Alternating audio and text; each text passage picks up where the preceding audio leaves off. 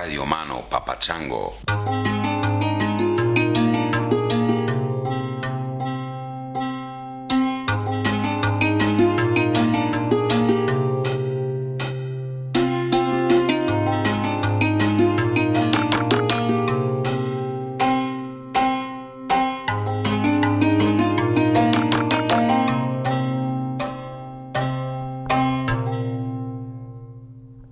Well, it's finally happened, ladies and gentlemen.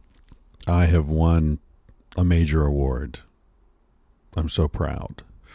I have won the Oscar of porn, believe it or not, without doing porn. This is the story of my life. I'm not sure how this keeps happening. I go to prison, but don't actually get beat up or raped or hurt or really have anything at all bad happen to me. But I just get this prison experience. I've been very sick. I've been stung by scorpions. I've had motorcycle accidents. I've had I was paragliding in India out over the Indian Ocean the first time ever, and my earpiece fell out of my ear, and so I couldn't hear the instructor telling me to turn. And that's another story. But I was just sort of, peacefully floating out over the ocean, completely oblivious to the fact that I was approaching the point of no return until I heard this screaming in the distance. And I looked back and saw Uwe, my paragliding instructor, jumping up and down, screaming. And I realized that my earpiece had fallen out, and that's why he wasn't giving me any instructions. Anyway, what's my point? My point is that I seem to be lucky in getting getting the fruit off the tree without getting bit by the snake, I guess, is the way it seems to be working. Anyway, not that porn is necessarily as dangerous as paragliding, but I've won a porn award without ever taking my pants off, which is probably better for everyone. I won the this year's AVN award, not for best girl-on-girl performance or best, MILF or gangbang or facial or whatever the other bizarre categories are. By the way, how come there are MILFs but no DILFs? I mean, should I be offended about that as a DILF, as a wannabe DILF? Although I don't have any children, but still. Anyway, I won for best non-sex performance. And if you're a longtime listener of the podcast, you've probably heard me talk about the movie that Casilda and I appeared in called Marriage 2.0, which also won for best director. Congratulations, Paul. And so that was interesting. The conceit of the movie, if you haven't heard me talk about it before, is that it's sort of a crossover movie. There's hardcore sex in it, but it's aspiring to be a more mainstream film. There's character development. There's interesting dialogue. There's a lot happening in the movie, and the sex is sort of incidental to the other stuff that's going on.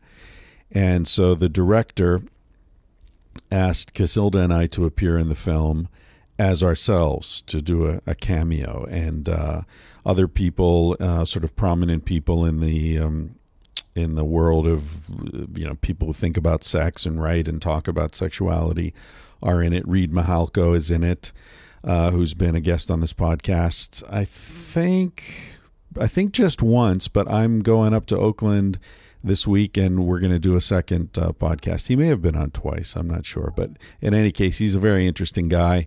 Does a lot of presentations and writing and thinking about sexuality. Carol Queen, legendary San Francisco person involved in the sort of study of sexuality, is in it, and a whole bunch of people. There's a big dinner scene with lots of people. Anyway, there's a scene where I'm being interviewed by India Summer, who's the female lead in the film. And she and her boyfriend, Ryan Driller, played by Ryan Driller, are opening up their relationship. And so they want to interview me. She wants to interview me to sort of help her wrap her head around, what is polyamory? What are different types of open relationships? How does this work? How do you deal with jealousy and all that? So there's a movie within the movie. So I'm sort of interviewed. Cassie and I are interviewed for that. And then there's a scene where I'm in the kitchen and she, India Summer, comes in and she's all upset. And then she and I have a sort of, in air quotes, off-camera moment where I'm giving her advice and, trying to help her wrap her head around the challenges of having an open relationship. Anyway, apparently that impressed the judges enough to get me the award. The ceremony, what do you call it? The awards show or whatever it was in Vegas was just this past week. So I haven't received my golden dildo yet, but when I do, that will be on the mantelpiece in a prominent position. That's pretty much the big news for me this week. We're still in Venice, California. We're headed down to Mexico. We're probably going to spend a week in DF, Distrito Federal de Mexico. And I won't impose my Mexican accent on you too much, but we're looking forward to that. I haven't been in Mexico City for a long time. I was there in the late 80s, I think, before the big earthquake. I was a child then. But not anymore, so I'll go see Mexico City as an adult now and see what that's like. I'm looking forward to it. We're going to probably stay in the neighborhood, I think it's called Coyoacán or something like that, where Frida Kahlo and Diego Rivera had their home and studios. And I hear it's a funky, cool, bohemian neighborhood and gives a feel for old Mexico a little bit, which I like. My favorite parts of Mexico are Oaxaca and San Cristobal de las Casas in Chiapas. Really love those places. I'm not into air pollution, which is why I've avoided Mexico City over the years, but I hear it's a great place. And then we're going to be flying out of Mexico City to Southeast Asia, spend a month or so in Thailand, and then it looks like we're going to be going to South Africa for a while. We're looking into some safaris in Botswana and Namibia. So hopefully I'll be bringing you interesting conversations with people that we meet along the way. And so that'll be fun. Fun for me. Hope it'll be fun for you. I think it will be. I've been looking into the question of how to have stereo on this podcast, and Mark Boyd of Bimini Road, a great musician. I play his song a bunch of times, several of his songs, I think.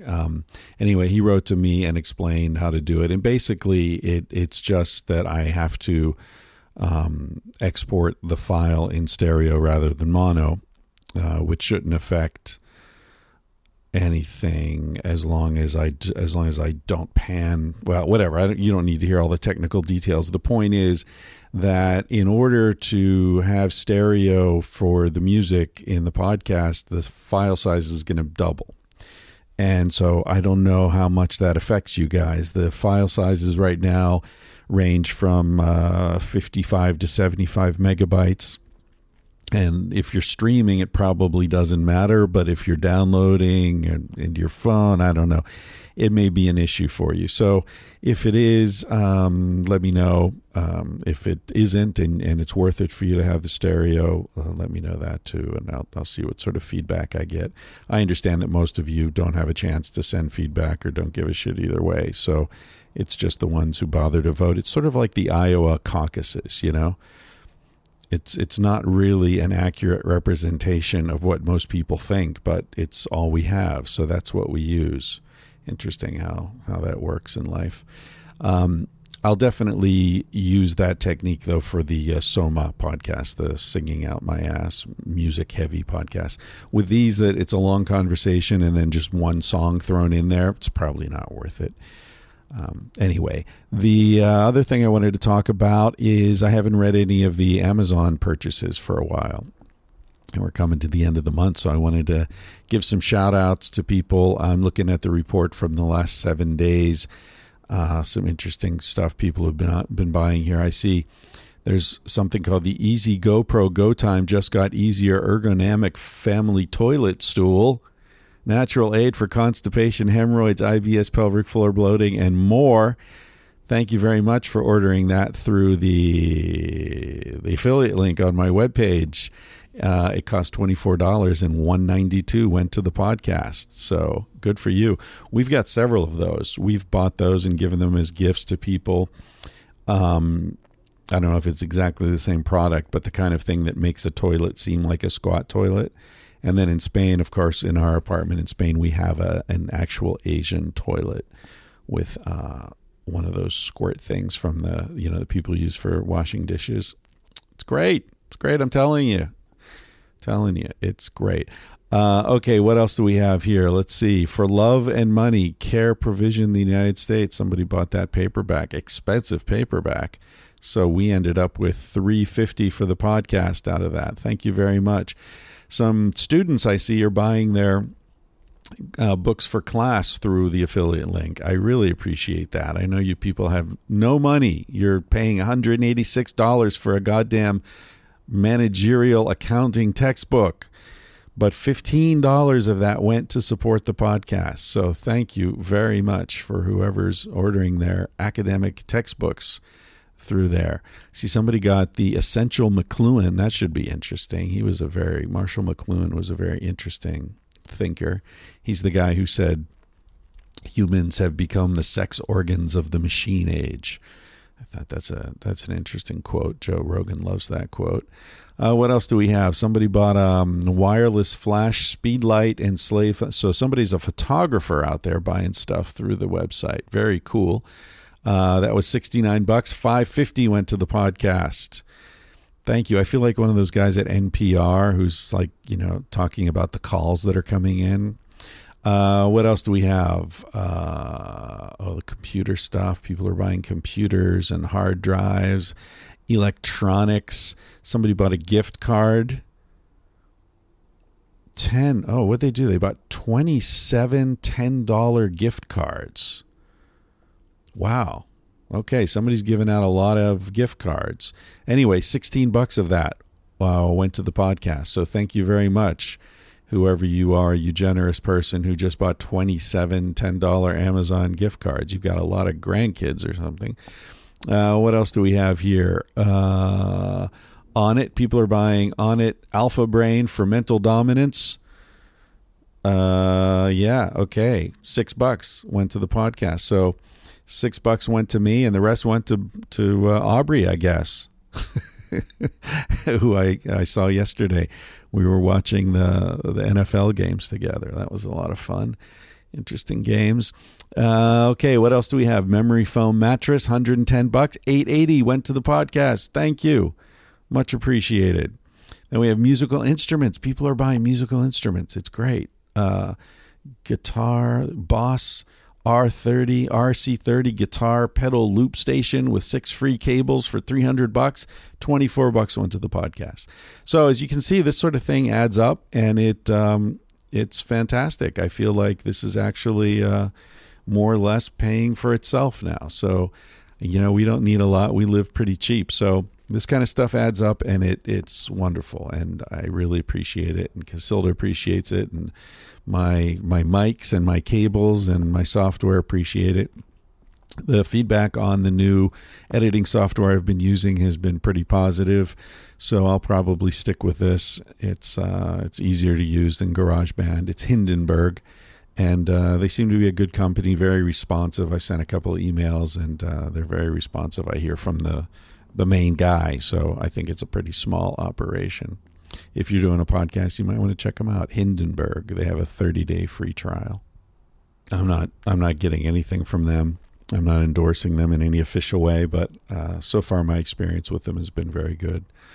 I did reach out to them to see if I could get a discount or something as a podcaster, and they made the very good point, which is their market is people who do podcasts. So if they're giving their product away for free for people who do podcasts, that kind of shoots themselves in the foot. So good point there.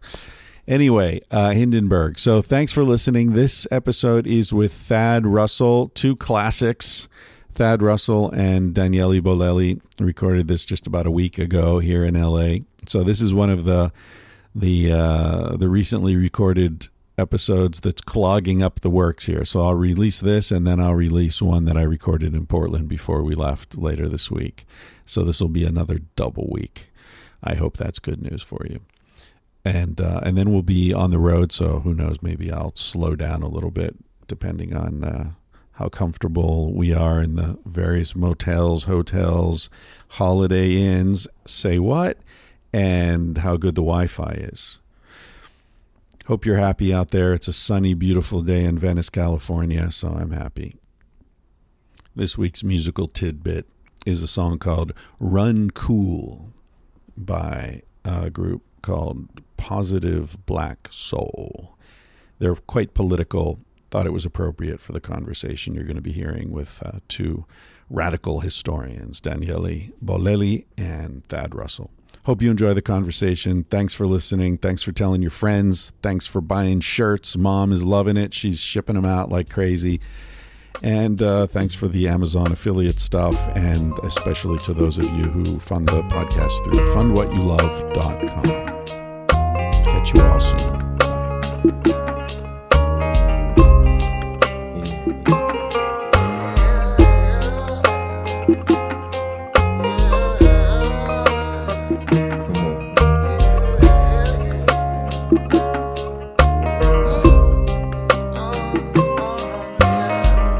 Gonna do when they come for you? You will run, run, run, run. What you gonna do when they come for you? You will run, run, run, run. What you gonna do when they come for you? You will run, run, run, run. What you gonna do when they come for you? You will run, run. You see, experience teaches wisdom, take the words from the wise. Only the law of life is the only law we shall abide. All my soldiers in the street, remove the red from your eyes. Need not version faintings, keep giving praises for life. Now life ain't easy day by day on the road. If you live by the sword, then you die by the sword. Now what you gonna do when they come for you? You go run, you got to run, yeah. See the people that always used to this. Now some people them trying to make peace, but who God bless, no man curse. Try to hurt me, that's the most you gonna get. We know where we from, where we going, where we stay. That's why we're saying, what you gonna do when they come for you? You will run, run, run, run. What you gonna do when they come for you? You will run, run, run, run. What you gonna do when they come for you? You will run, run, run, run. What you gonna do when they come for you?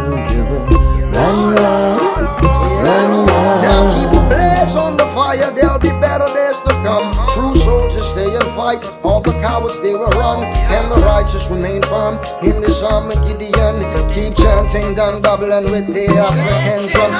See the perils of life, we got to overcome. Though the way may be rocky, we got to try to learn. With a positive black soul, came on and sing a song. When you see my father's face, there'll be nowhere to run. See the people that always used to this.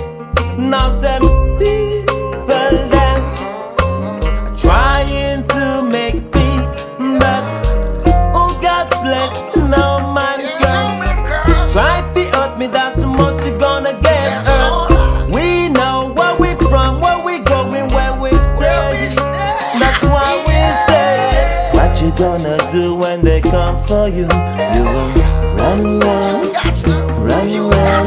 What you gonna do when they come for you? You will run, run, run, run. What you gonna do when they come for you? You will run, run, run, run. What you gonna do when they come for you? You will run, run, run, run. Yo, the man come on, so make you say down. Yo, the man come on, con diga down.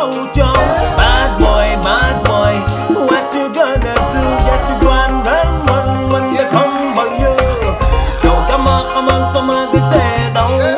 Someone alone, come on, to the end of the bad boy, what you gonna do? Yes, you go and burn one when they come for you. What you gonna do when they come for you? You will run. What you gonna do when they come for you? You will run. What you gonna do when they come for you? You will run. What you gonna do when they come for you? You will run. Yeah, you got to run away. Yeah, you got to run away. Yeah, you got to run away. Yeah. Lord, yeah. All right, here I am sitting at a rough-hewn wood table with my two favorite ass-related historians, badass historian Daniele Bolelli and hard-ass historian Thad Russell. What's up, guys? Just feeling kind of hard. Sorry, hard ass. Sorry about that. Hard ass. Yeah, on that note, I'm distracted by your business card. No, There's, and we're not talking about my business cards. Come on now. Daniele. You can't, right before we turn on the microphone, throw pictures of naked ladies at me and just expect me to just roll right over it. And At your age, I move figured, along. these kind of things don't really even affect you anymore. At what age of a heterosexual male those things never affect you anymore? It's like, It's about a week before death. That's how what I you know. figure, That's how if you know you're- you're dying. Yeah. I just think it's improper, It is improper. and I'd like to move on. Are you offended? I'd like to move on. Do yeah. you consider it a microaggression? Because they are small cards. Oh, it's a macro for sure. I mean, For- that for- card is definitely macro. For people who are wondering, people send photos of themselves in various states of undress with a copy of our book, and I took a couple of those photos and made little business cards. So that's what we're referring to here. You can see the I don't know if there are over 100 photos now of readers with sex at dawn and no clothes on at my website, chrisryanphd.com. Look for I don't know what tab it is. It's on the Sex at Dawn tab, and then there's a not safe for work reader photo nice. option. So you'll see them all there. And that whole thing started by my uncle. Really? Yeah. That's always... That's not who you want to start something. No, like but that. again, at Well, least he he got it started it, rolling. that he got the, Yeah. Yeah, and like you say, I mean, he would be down with you, Daniele, where, he was just here, actually. I spent last week a lot of time with him. He's 70, early 70s, and when our book came out, he sent me a photo of himself in bed with the hard copy. So this is early days, with a hard copy with two beautiful blondes in lingerie, one on either side. And then they did a video, to fuck the video, where he says, well, this book about monogamy is pretty interesting. And there's only one woman in bed with him at that point. And then she says something like, monogamy, is that a kind of wood? And another woman comes up from under the covers and says, I think it is. And it's like, my uncle's crazy, man. That's awesome. So anyway, I posted this photo on Facebook. Yeah. And everybody thought it was so funny. Next thing you know, people start replicating it. And there you go. It became a viral craziness. Genius. I love it. Yeah. So Daniele, since I last saw you, you have been a busy, badass historian. Indeed. You've got a new podcast. Uh-huh. You've got a new book out. Yep. There's a movie being made about your life. Starring me, directed by me. and Directed with- by no. you? Yeah. All right. So tell us about the new book's been out, what, 5 months or 3 months? Early December, lose track. so barely Oh. over a month. Oh, okay. But yeah, man, no, book is interesting because it's sort of a transition book for me, because the ones I've done so far are more sort of classic non-fiction, sort of philosophically minded. This is a lot more personal, Yeah. so it reads more like a narrative thing, even though Right. it's the real deal, it's all real experience. And I don't know, I dig it. I dig the idea of bringing something that's a little more personal, like talking about things less in more abstract philosophical terms and more in sort of gutsy, this is me, here and now kind of way. I find it a little more honest, and I dig it. And by more honest, I don't mean that the other way is not honest, because it is. It's just you bring yourself more into the picture, warts and all. You're not trying to preach some philosophical principle. You're just saying, this is life experience. This is what works. This is what doesn't. And the whole thing basically is about fear, dealing with fear. Right. And you got more than a taste too. Like I remember you listened to a podcast episode that I did about my wife. Well, that's what I was thinking. Was that the germ of the book, that podcast, or what? I think that was already a step 2. I think step 1 was a podcast I did with Duncan, where Duncan went in a very personal direction, right. And I realized that people seem to gain so much more. I had a chat with Duncan and people who listen and were talking more philosophically. People are like, oh, that's a cool idea. Sweet, that's nice, but that's where it ends. When we brought it to a very visceral level, when we brought it to a very this is us, this is our life kind of level, the effect that it has on people is much stronger. And so to me, this is not even about, I'm not thinking commercially, like, oh, this would sell 10 more copies, who cares? Right. It's these actually people seem to get more out of it, and it actually helps them more.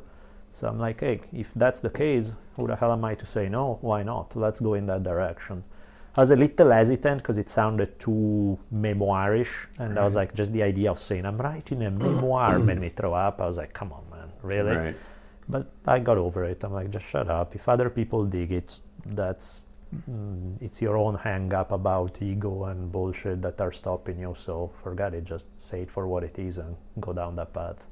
It's for people who aren't familiar with your story, the book is mainly centered on the death of your wife, and you had a young child at the time, and it was very rapid and unexpected and came out of nowhere, and and how you have sort of incorporated that into going on, which is, I mean, a lot of people, I think the fear they have around writing a memoir is that, like, who gives a shit? Sure. You know, like, oh, you know, your whatever stupid little experience you had. But that's a kind of experience, I think that's worthy of sharing, if you can. Sure, but even then, when you think about it, like, how many people have had bad shit happen in their lives?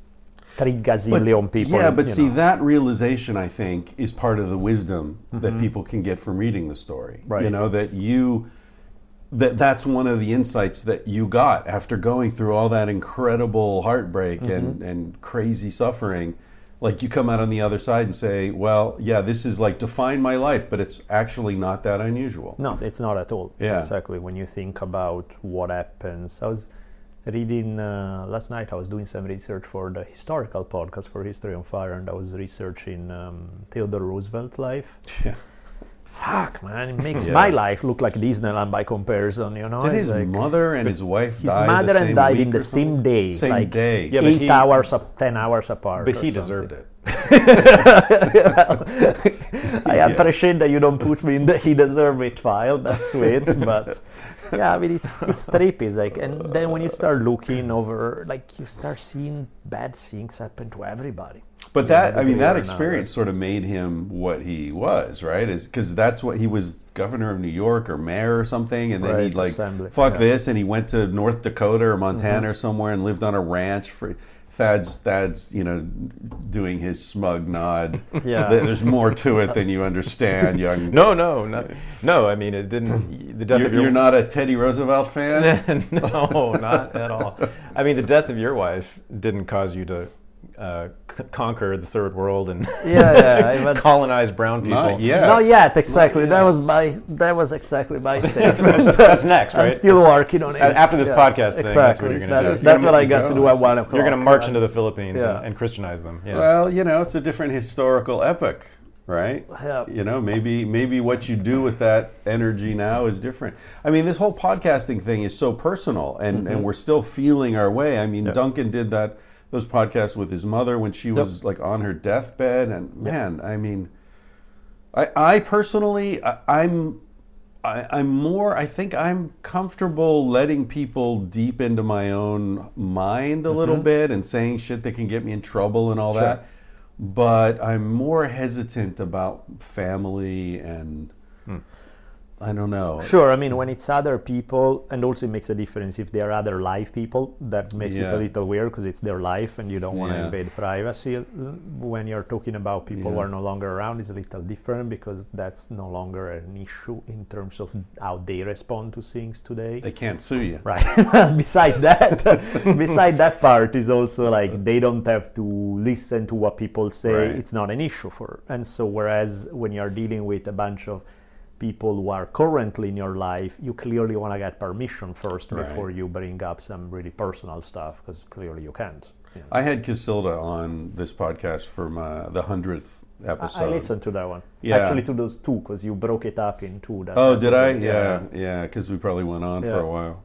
Yeah, it was interesting because she's very private and doesn't like sharing her personal life much, but once she got going... Oh man, you guys were on a roll. Yeah, she was all right with it.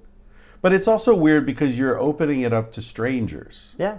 You know, it's something really intimate, and there are all these thousands of strangers, and some of them, let's face it, are assholes, and they're gonna, you know. But you know, I kind of, to me, is liberating. Yeah. This idea of just not being there, that you're always thinking about how other people are gonna perceive you and how, they are gonna judge me this way, they are gonna think this, I'm gonna put up this image of. It's like, fuck it, there's something so beautiful about saying, this is me. Whether you like it, whether you don't, the good, bad stuff, the stuff that may not be the best. I mean, I wrote some stuff in the book. There was quite a few people who are like, really? I mean, I like everything else you're saying, but don't write that. Come on, people will. There's a story involving a lovable sex worker that got a little bit intense, and so it's. And I was like, this is the deal. This is that's the point. You know, this is exactly the point, to just be completely open about stuff. Even stuff that it may or may not be a good idea. It definitely may or may not be an idea that other people will perceive in a good way. I'm not a fucking politician. I'm not trying to get elected. I'm trying to be me. And I find that more rewarding. It's impossible to shame you now. Right, because it's kind of like... You've given up the shame. That's what you're doing. You're sort of expelling the shame. It's that... by making it public, right? Did you ever see 8 Mile, the Eminem movie? That's exactly his tactic, right? Before one of the rap battles, when they're like, aren't you afraid that they're going to bring this up about you and this and this and this? And he thinks about it, it's like, oh fuck, and the next scene he starts and he talks about himself and bring up all the shit that has happened. Right, you disarm your enemies. Yeah, and he's like, okay, now you tell them something about me that they don't know already. And the guy's like, there's nothing left. Yeah, I've always thought, you know, when my moment comes to run for president, you know, when some major party recruits me, any day now. Any day, the first thing I'm going to do is just go up there and say, okay, you know, here, I've done these drugs. I've fucked these people. I've, whatever. Just like lay it out there. Here it is. You know, he's gonna have to start his campaign about 1.5 years early, because just the list of people is gonna go on for about 6 months. So it's... yeah. Talking about like leaving things in and leaving things out. That it reminds me of the phrase "the truth, the whole truth." Mm-hmm. You know, that's why they included the whole truth, because it's easy to tell the truth that works for you, right? But the whole truth is another thing. Yeah. So Thad, what have you been up to? You haven't done shit. No. I mean, you know, Daniele's over here churning out the work, and you're still behind on your book, from what I hear. Mostly doing a lot of internet porn, watching, not producing any. Did you guys know I'm nominated for a porn award? Are you? Did you see that? No. For what? For watching more than anyone else. It's the AVN. Most videos downloaded in one day. Chris Ryan, 2015. The AVN Special Achievement Award. Non-achievement award. No, I'm nominated in the category of Best Non-Sex Performance. Oh, that's awesome. Story of my life, right there. That's perfect. That's how all of my ex-girlfriends remember me. Can you imagine? It's like you win a porn award and it's for a non-sex role. A non-sex role, yeah. God, that's the worst. It's like I don't know, paying a lot of taxes but not having a lot of money. Yeah, like, how does that work? Something doesn't work in this. Yeah. Yeah, no, I'm up against Dick Chibbles. And well, of course you are. Who's Dick Chibbles? I don't know. I hope that's not his real name. And Ron Jeremy, the great Ron Jeremy. Non-sex role? Well, he's a revered elder at this point, I think. Oh, you know. Well, but does that stop anybody in porn? Being revered? No, being an elder. Oh, an elder. I don't know. I mean, there's not a lot of elder porn out there. Have you seen that great documentary about Ron Jeremy? Uh-uh.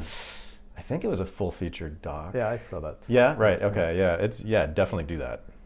Yeah. Sad. Do I really want to? Yeah. No, it's interesting. Yeah. I mean, especially in your line of work. Hey, it was a one-off. But the funny thing is, the list. They released the list, and it's like 10. Best, and of course the other categories are the girl on girl and best anal fisting scene and best and then there's my category, and it's all these silly names, and like one of them is the actor's name is Rhonda Arouse Me. Oh yeah. I thought that was a movie. Or maybe it's a movie. And speaking of which, we should rent it. We definitely need to find a way to download it. Or Daniele's familiar with the genre. It's sounds like Ronda Rousey. It is. It's an MMA parody. It's a parody of.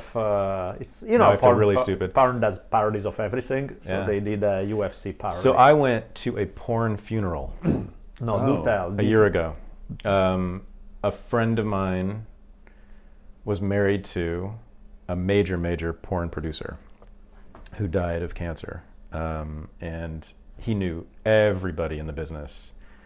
And so I went to his funeral, and in the Valley, of course, and everybody from porn was there. And they gave speech after speech after speech about him, and there was videos from every major porn star, and so I'm going to the bathroom afterward, and I go to one of the urinals, and I'm peeing, and I'm like, please God, don't let Lexington Steele come next to me. Yeah. It's just where I was immediately terrified that you'll stage fright for the rest of your life. Yeah, but it was quite something. It was like, people in that industry are really interesting, because it's really clear how it's just work. Yeah, for them. Yeah. Well, and getting back to what we were talking about earlier, shame. Mm-hmm. There's a shamelessness. Exactly.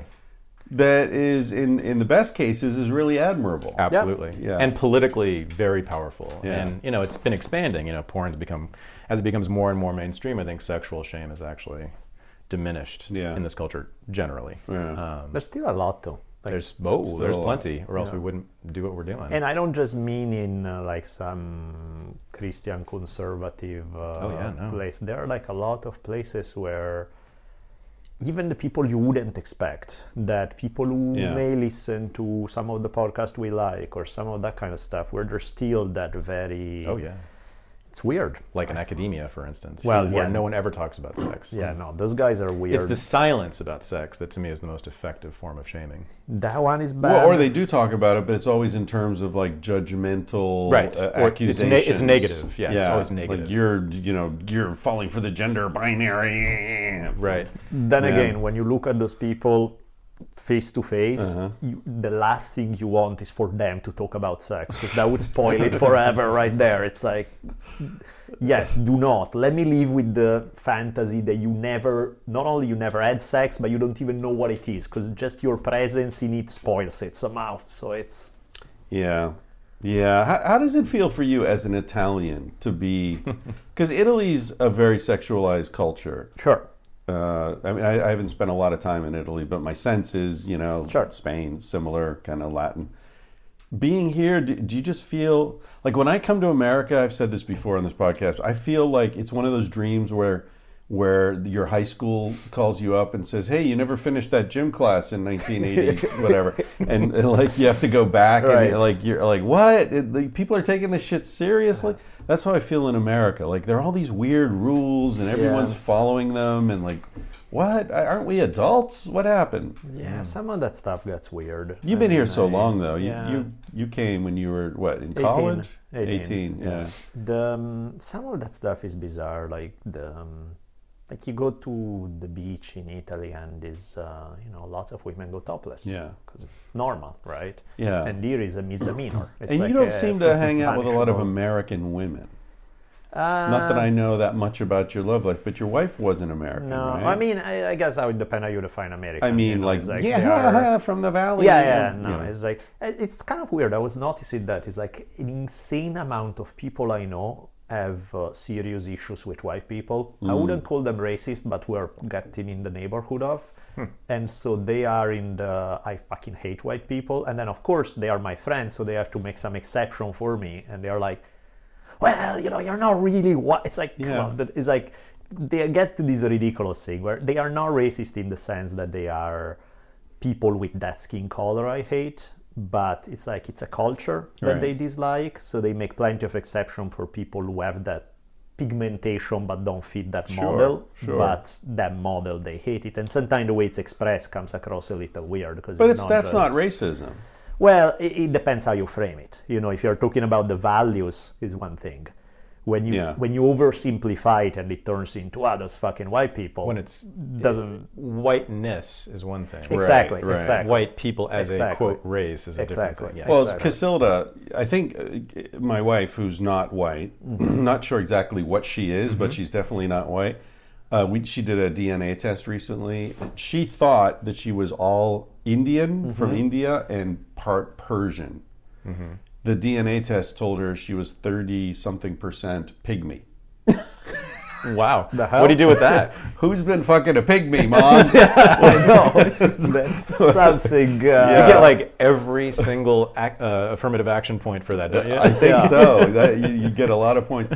But anyway, she's, not being white, she sort of feels liberated to say whatever the fuck she wants. Sure, and she's got a problem with Chineses. She calls them Chineses. Those Chineses. I'll bet that someone will cut us off and I'll bet it's Chineses. Right. And but it's the culture that she doesn't like. It's the eating of every fucking animal. It's the cutting off the rhino horns. It's the wiping out Africa and all the stuff that Americans have been doing for a long time. The thing is, I guess I totally see it and I get it because that's how, again, most of the people I interact with communicate. It's a very slippery slope language-wise because the boundary between... it's kind of how probably somebody who's seriously racist starts out as being, I dislike that shit, and suddenly the nuance of I'm talking about the values and the behavior disappears and they become the people who look like that. And there's... it's the gateway drug to racism. Exactly. It's like as long as you stay right there at the edge, you're fine. But it doesn't take much to go over and then suddenly mean something completely different. Because there are cultures that are fucking annoying. Of course. American being one of them, Like white American culture is pretty fucking annoying. And we should be free to dislike other cultures. Yeah. Shouldn't we? Well, there's certainly elements of other cultures. Yeah, sure. Right? And like and dislike cultures, yeah. So where does that leave us in terms of the sort of ISIS and the topics of the day, right? I mean, where do you guys stand on the whole sort of Bill Maher, not all terrorists are Arab, not all Arabs are terrorists, but most terrorists are Arab, and where is that? Is that a legitimate thing to say? A lot of these Middle Eastern cultures are fucked up because they oppress women. They're not places I would want to live in. Right. Sure. Well, they're not places a lot of Arab people want to live either. Right, but I don't live there. I have very little or no say over how they live their lives. Clearly, many people in those cultures, including the women, choose to live those lives and live according to those values.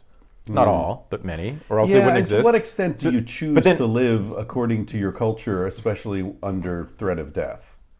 Well, I mean, people are leaving all the time.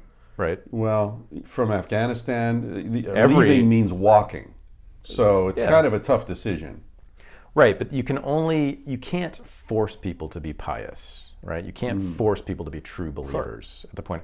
No matter what the Taliban do, they cannot force people to adopt that religion, that way of thinking, that ideology. It is a fact, we know, that according to polls I saw about 5 years ago, that a significant percentage of women in Afghanistan agree with the Taliban. Right. Not a majority, but a significant percentage. Sure. Okay, so then what do you do? I mean, that's the third point I was going to make. What do we do about it, right? And that's what it's about. I mean, if you insist that it's evil and must be eradicated, then the only option, of course, is to get in your tank and roll your way in there, right? And that's what Sam Harris is talking about all the time. Bill Maher, I've noticed, I've been watching him pretty closely, and he has not taken that position. He's been pretty clearly anti-war consistently, at least lately. I don't know. But Sam Harris is talking about like preemptive nuclear strikes, and he's all about intervening against ISIS as if that's going to do anything. What's positive. the Bill Maher position then? Like, because I don't know exactly. So he hammers away at how, and we haven't talked about this yet, but how Islam is inherently violent, right?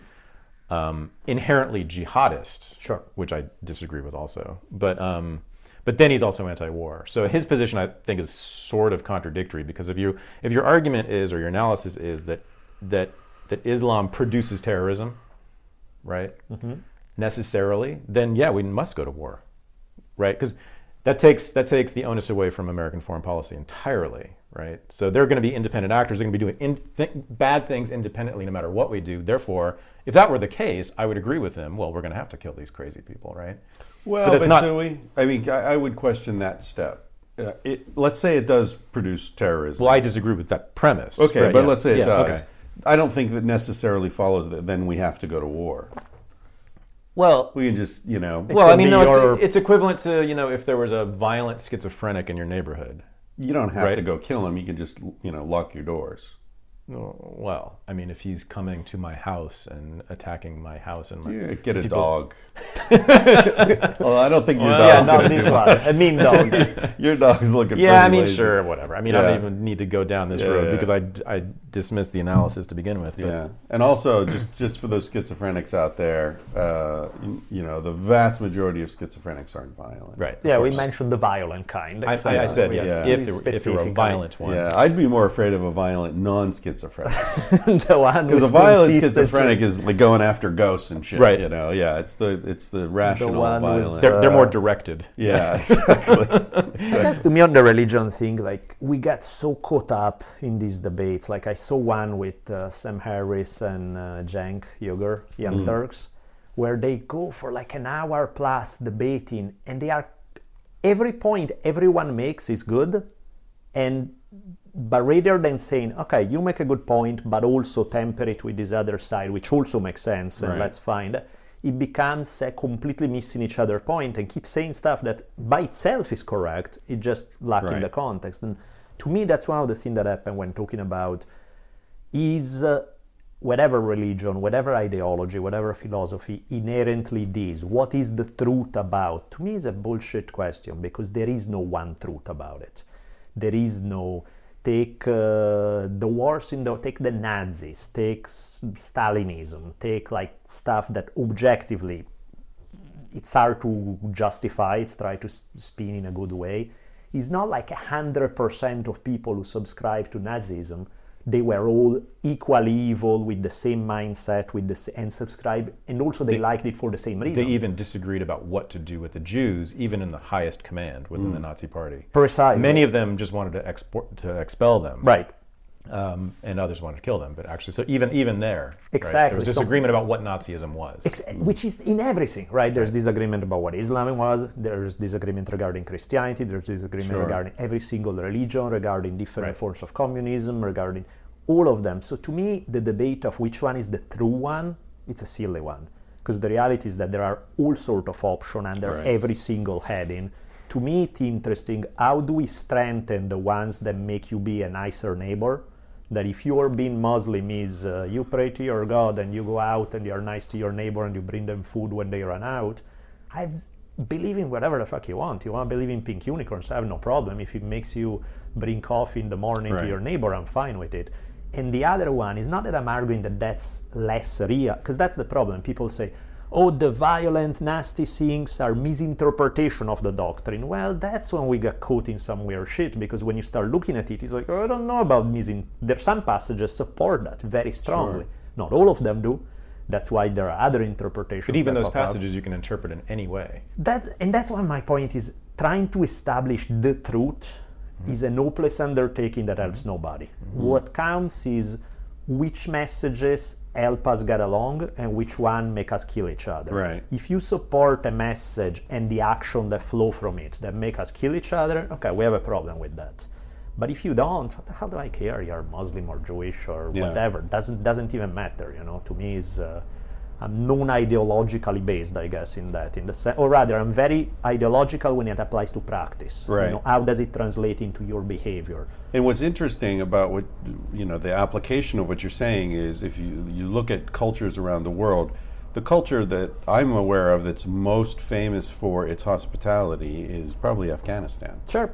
Incredibly welcoming. It used to be on the hippie trail, and there are so many stories I've heard about people like going through there, no money, their car breaks down, whatever, and people just come out and invite them into their homes and feed them, because there's this cultural belief in protecting and I'm responsible for you, and just amazing, beautiful. Well, shit, even like in the most sort of right-wing propaganda, the lone survivor, they did the book. That's right. He gets taken in by that village. Yeah. The guys who save his life are also other Afghans who are like hardcore about hospitality and risk their life. So it's like, that's why to me is, the problem is we got the people who are all people who come from that religion or from that part of the world, they are all equally evil and they suck. Okay, that's sort of racist and simple-minded. Then you have the other guys who are all like, we need to understand everybody. It's a culture, it's difference, it's not good or bad, and it's like becomes that absolute relativism that's... Well, but what do we gain from judging the Taliban? He's not judging. He's by claiming that they're bad or evil. What do we gain from that? No, not in terms of, again, judging. I agree, it's bullshit, right? That's, who cares? That's not what it's about. But it's about how can we promote ways of living that, ways in the plural, by the way, because I don't believe there's one, but ways of living that allow us not to kill each other and to be pleasant with each other and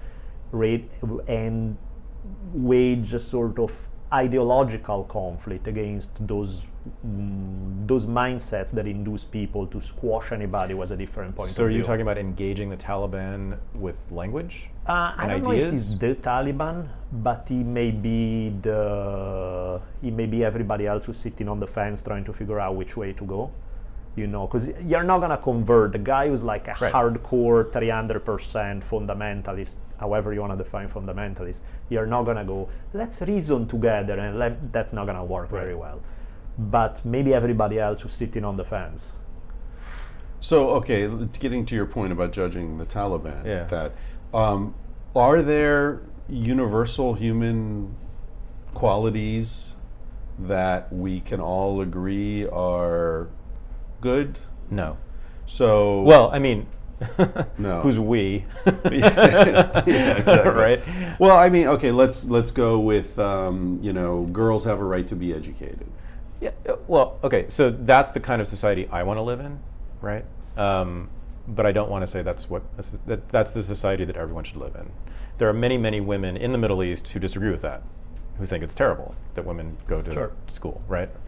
What do you want to do about that? Yeah. Convince them that they're wrong about their own. Are they wrong?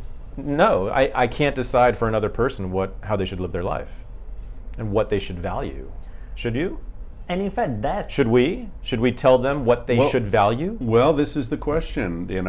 Are there things that are indisputably good versus evil, right, or bad, or no? So you can make evil. So you're talking about moral claims, right? Right. So you can make a moral claim. I mean, Daniele's been saying, I support things that make us kind to each other and not kill each other. So let's start with that. Is that something that we can say everyone should not be killing each other? So my thing is you have to differentiate between moral claims and self-interested claims, right?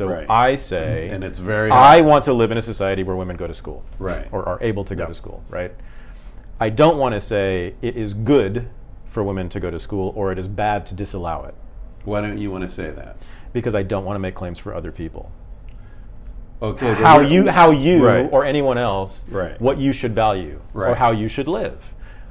Because what happens is, of course, as we know from hundreds of years of interventions that are very nasty, once you start making those claims, then you have to back them up.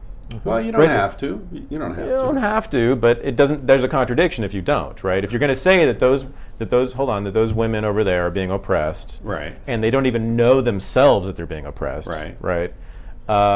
Well, isn't it your obligation to do something about it? No, See, that's the same step where you took a few minutes ago. That I think you can say, well, we won't trade with you. We won't send arms to your government. Saudi Arabia. Well- I think we should just say, fuck you guys. We don't want your oil. We're not sending you any more missiles, whatever, because you are inspiring the sort of behavior that we find repulsive. Doesn't mean we have to go bomb them, right? You can pursue It's just non-engagement. but you can't but play nonetheless, with you're us. still giving a major justification that's been used by every imperialist ever. That's true. For military That's intervention. true. Every imperialist, even if you have a hardcore Marxist economic interpretation of imperialism, they've all used that justification, and Right. they've won a lot of public support for interventions with Yeah. that justification, right?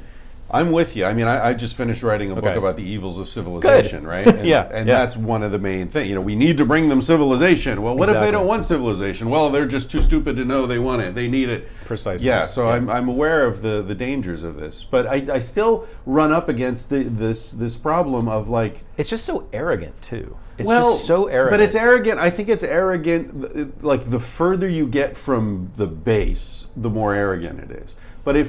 But is it really arrogant to say, girls shouldn't have clitorectomies? Is that really arrogant? Yeah, because you're saying that our culture is superior.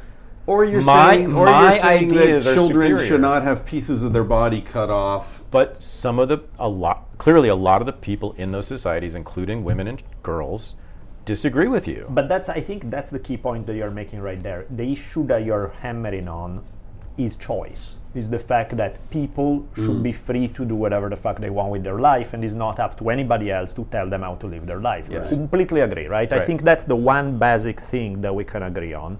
With that means I am or rather, can be grossed out, but that's my own personal issue. It's not, I can't establish it for everybody else. I can be grossed out by somebody else's choice. But as long as I allow them, it's fine, but that has to go two ways.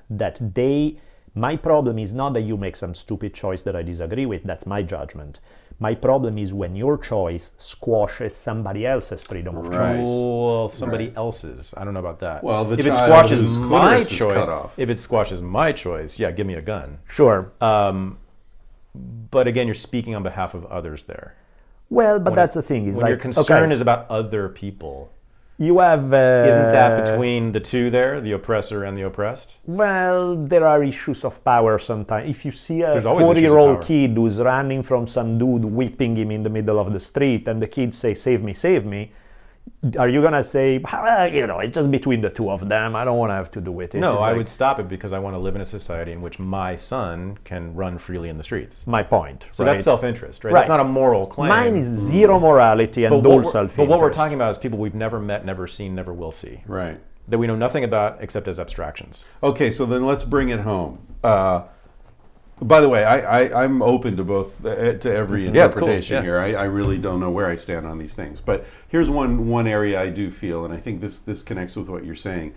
When some Moroccan family comes to London or to LA, and then the father refuses to let the daughter date anybody and beats her when she does, or insists that his little girls get clitorectomies. Sorry to keep going back to that example, but No, it's it's so a that's graphic. classic example. one. Yeah. Right. So now do we have a right to say, wait a minute, dude, you moved to our culture, so fuck you and your beliefs. You came Right. here, you're going to behave the way we insist, according to our Yeah, I've been values. thinking about this with the refugees, right? And Right. you've seen the stuff in Cologne Yeah, and all that, right? heavy. Yeah, and I've been thinking, it's forced me to think through this stuff more carefully again. No, I think a society has, I hate to use the word right, but, well, again, let's speak in terms of self-interest. If I lived in Cologne or in Germany, yeah, I would insist that they behave the way I want them to behave because they're So living. just They're tell essentially people- living with me, right? Right. Yeah. So it's Right. myself. Well, they're coming into your yeah, culture. that's right. So Yeah, that's self-interest, yeah. and I'm all for that. Right. I'm all for people speaking out of self-interest, right? So yeah, yeah. And I think, by the way, the I think situation it's. By the in way, I Cologne- do think it's totally criminal that the left has basically apologized for those sexual assaults. Yeah. It's been disgusting. Yeah. Not just the Right. German left, which has been really bad. The mayor of Cologne, right, and what Yeah. she said about women. I mean, incredible. That they But especially after what has it been 3 years of hammering away at rape culture and sexual assaults in this country, many of which never happened, right? To now say, oh well, it's Muslim men and we can't say anything about it. Right. No, fuck that. That's the kind of relativism that grows me out, where it's sort of this PC. Well, I can't pick on other culture, so everything goes. Yeah, I mean, oh boy, I don't even know if it's I mean, it's a relativist argument, but it's in the service of something else that's even more nefarious. Yeah. But yeah, it's just What's it in the service of? God, the hierarchy of victimhood. You know, it's really a good phrase. Maintaining the hierarchy of victimhood, which they're always doing. It's like there's this Olympics of victimhood, right, on the left. And they're always giving out medals. There's gold and silver and bronze. Man, you should be ready for Saturday Night Live, man. Yeah, that'd be great. Oh man, that was true. Well, I didn't invent that one. The Olympics one I didn't invent, but yeah, they're constantly sort of maintaining this. It's just, and I live in that world, right? So I'm surprised you haven't been expelled from it yet. I'm trying to expel myself. Are you? Yeah. Oh, you're setting up this. I'm establishing the Renegade University. Right. Tell us about that. Well, it's I'm going to launch probably in the middle of this year, and it's going to start with online lectures that you can download or watch as videos. And it's focused on history. And it'll be history, American history, stuff I've written on and lectured on and taught about for 20 years.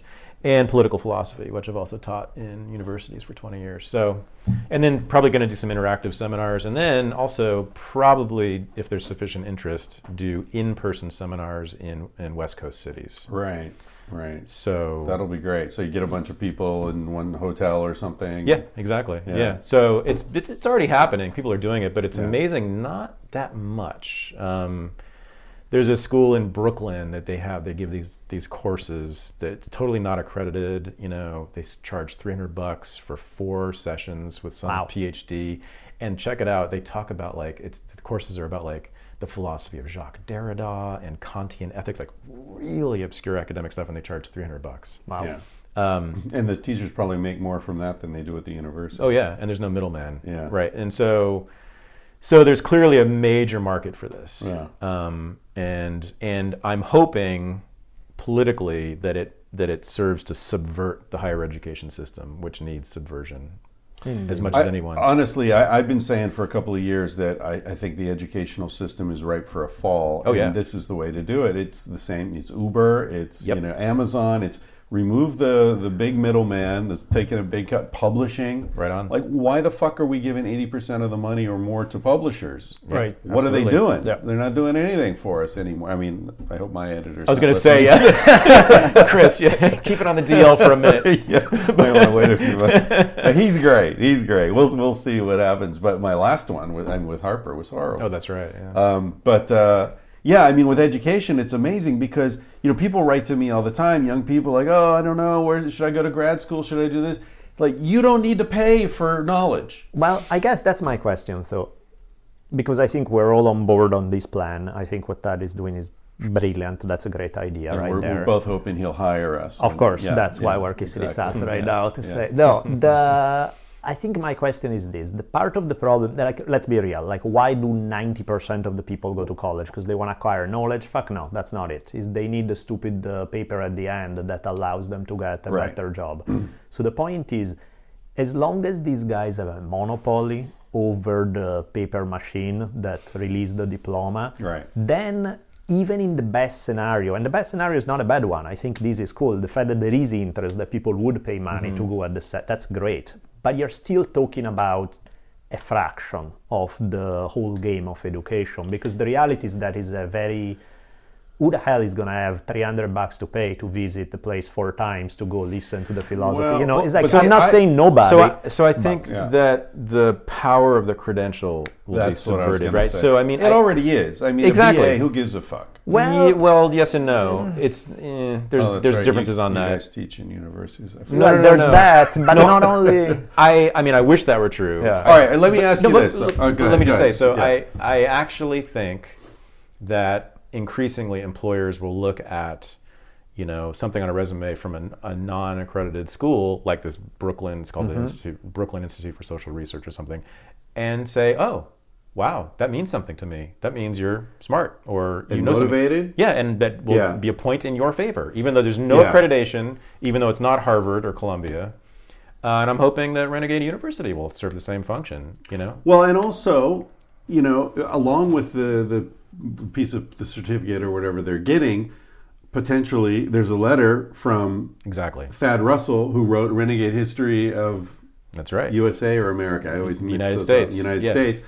And like, oh, this guy's well known in his field, and you studied with him. You have so it becomes a mentorship model. Absolutely. And from what I'm hearing, a lot of employers, they don't really give a fuck because they know you go punch the clock at whatever school you got into because your dad went there. Versus you got off your ass, you made contact with this guy who's done work that you find interesting. Yep. You went and helped him or her, and that shows all sorts of things that are far more valuable to an employer than you and 20,000 other people went to UCLA. Who gives a shit?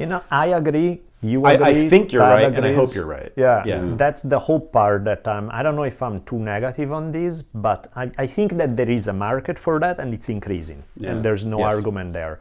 But I think that you're still talking about tiny exceptions to the rule. So where you have if you go to Onnit, Aubrey Marcos, he's not going to look at which university you graduated from. He's going to have exactly what you're talking about, looking for something that makes you special.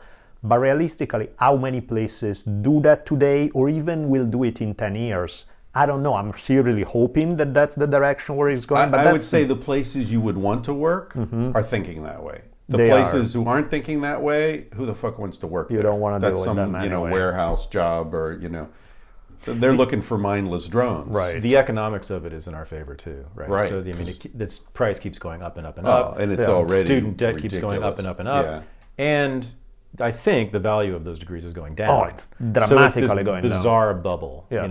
I don't know if it's going to pop, but it has to shrink at some Right. point. But I think it already is. I mean, there is already these massive online courses, right?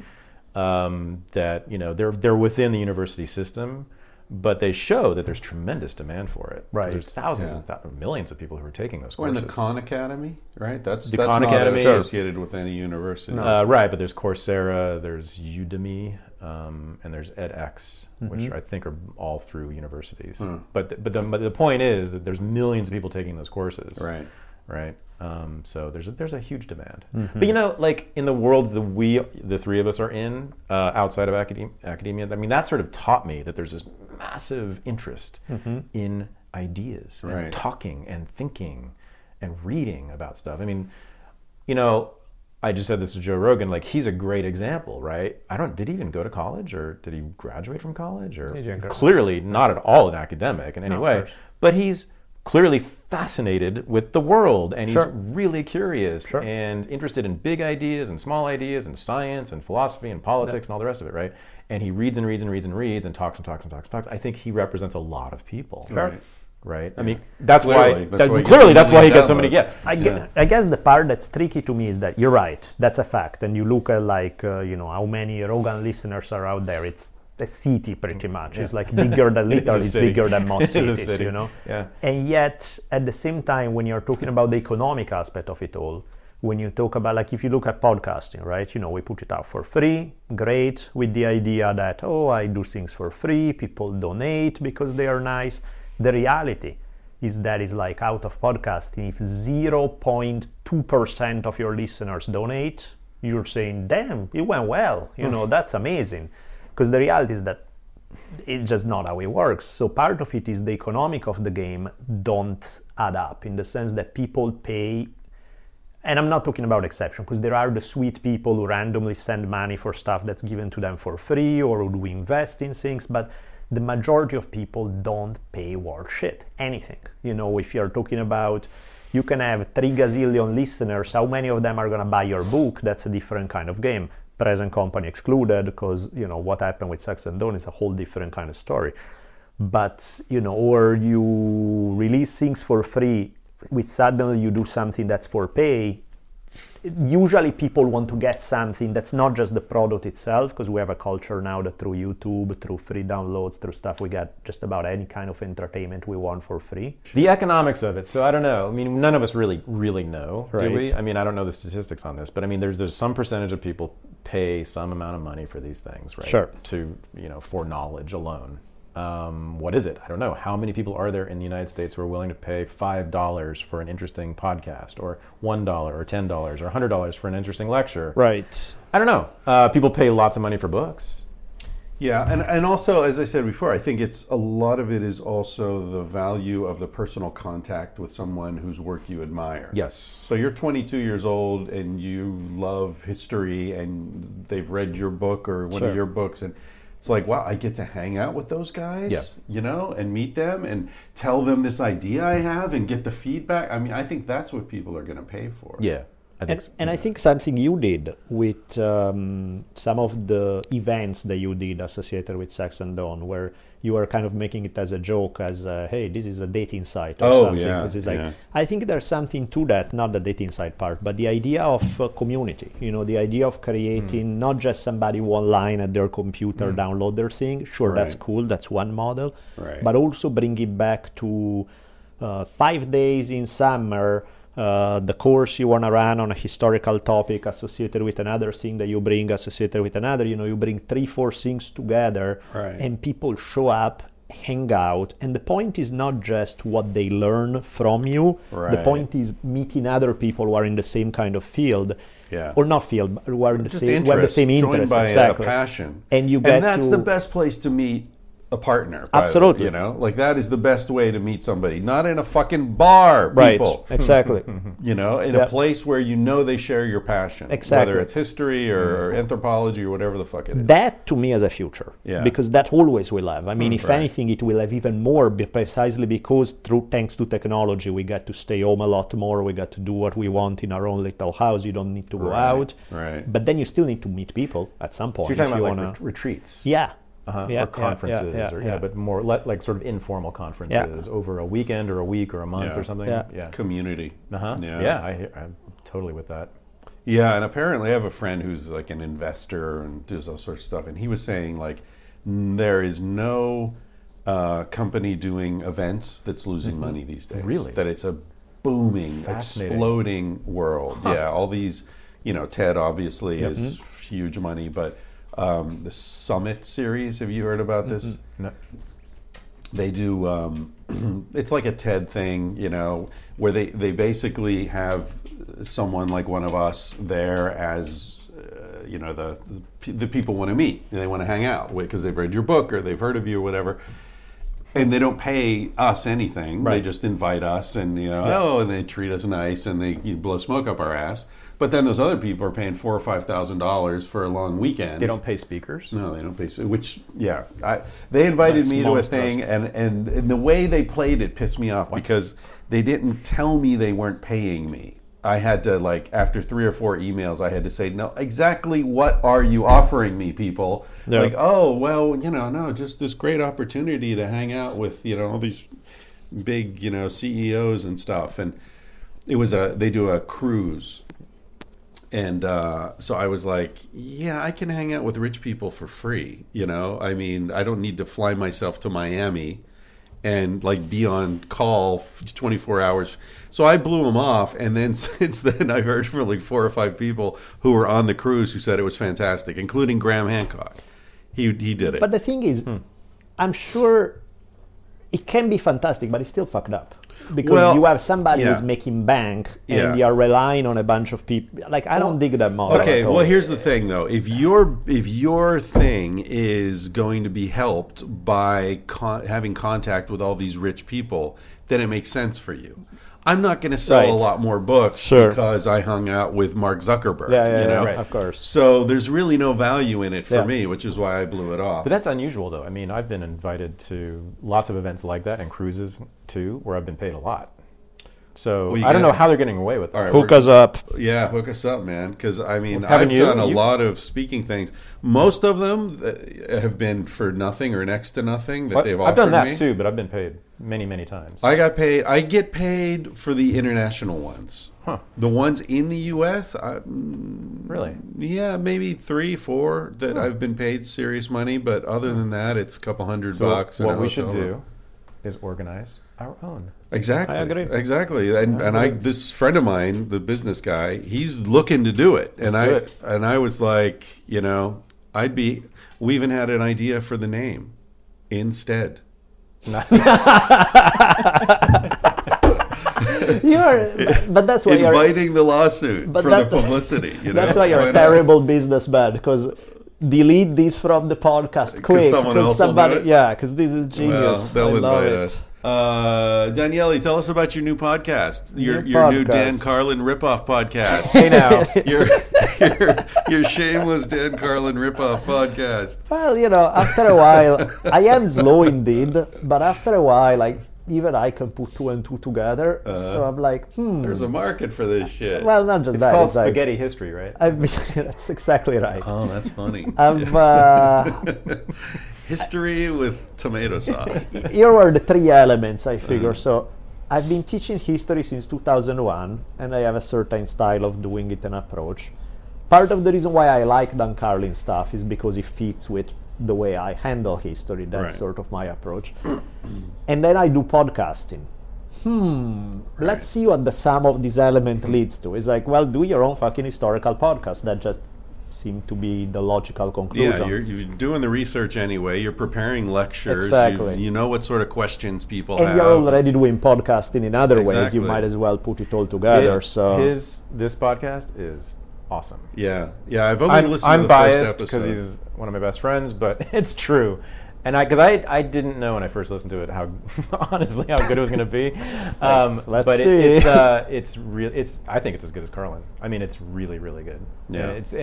I've told him this many times, but it's like the nuance of it. As a historian, I was just very impressed with the nuance of it, and the way he treats sources and is very careful about making claims based on the sources. And the storytelling and the flow, and it's awesome. It's Carlin with an Italian accent. My deep thanks. That's awesome. It's true, man. It's Yeah. true. Everyone should listen to it. No, and I'm mean it. having a blast doing it. This is stuff I enjoy. Right. Is the research part is brutal because Yeah. you have to read, like, you wouldn't believe how much you have to read Right. ahead. So you have like maybe 200 hours of research going to one episode or something insane like that.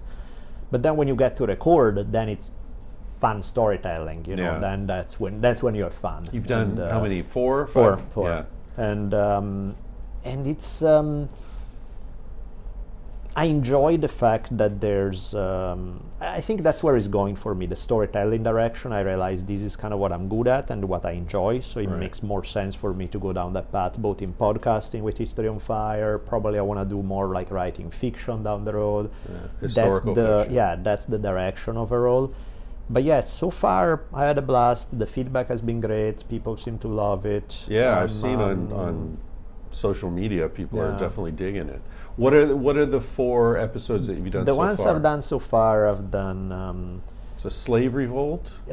slave revolts in the Roman War. There were 3 of them, so I did one episode at the first 2. The third one as Spartacus, it was the third and last.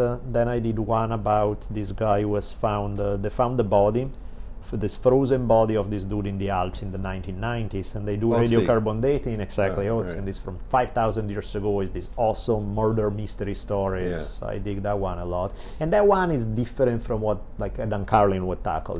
He tackles slave revolt would be his type of topic. Right. Otzi not so much. Yeah. So it's and then I did. Now I'm doing a more Dan Carlin-esque one about the Persian expedition of these 10,000 Greek mercenaries who fought for one Persian prince against his brother. When their guy dies, now they're in the middle of the Persian Empire. Everybody hates their guts, and they have to make their way back.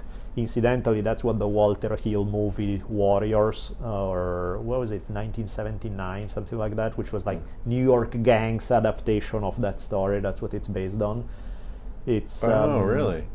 yeah, it's a pretty powerful story. It's fun, and then some of the ones I want to do, like the rest of the year, I want to do a lot of Lakota, like native versus U.S. conflict. Oh, really? Oh, that'll be I'm gonna interesting. do a bio of Crazy Horse. I'm gonna do a few of the lead up to the Little Bighorn battle and the conflicts with that.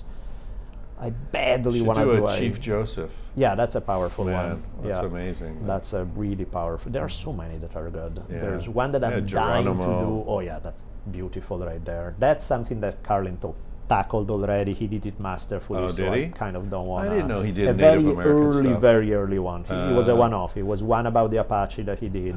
Great episode, and that was Fuck, it. it's behind the paywall, that Exactly. bastard. Yeah. Yeah, he's got the monetization thing worked out. It's Well- Audible and a paywall. Good for him, you Yeah, know. yeah. Absolutely good for him. I'm dying to do the life of Italian painter Caravaggio, because not only he's like this he's a lot of paintings. I look at it, I'm like, yeah, whatever. Caravaggio is powerful, is emotional, is intense.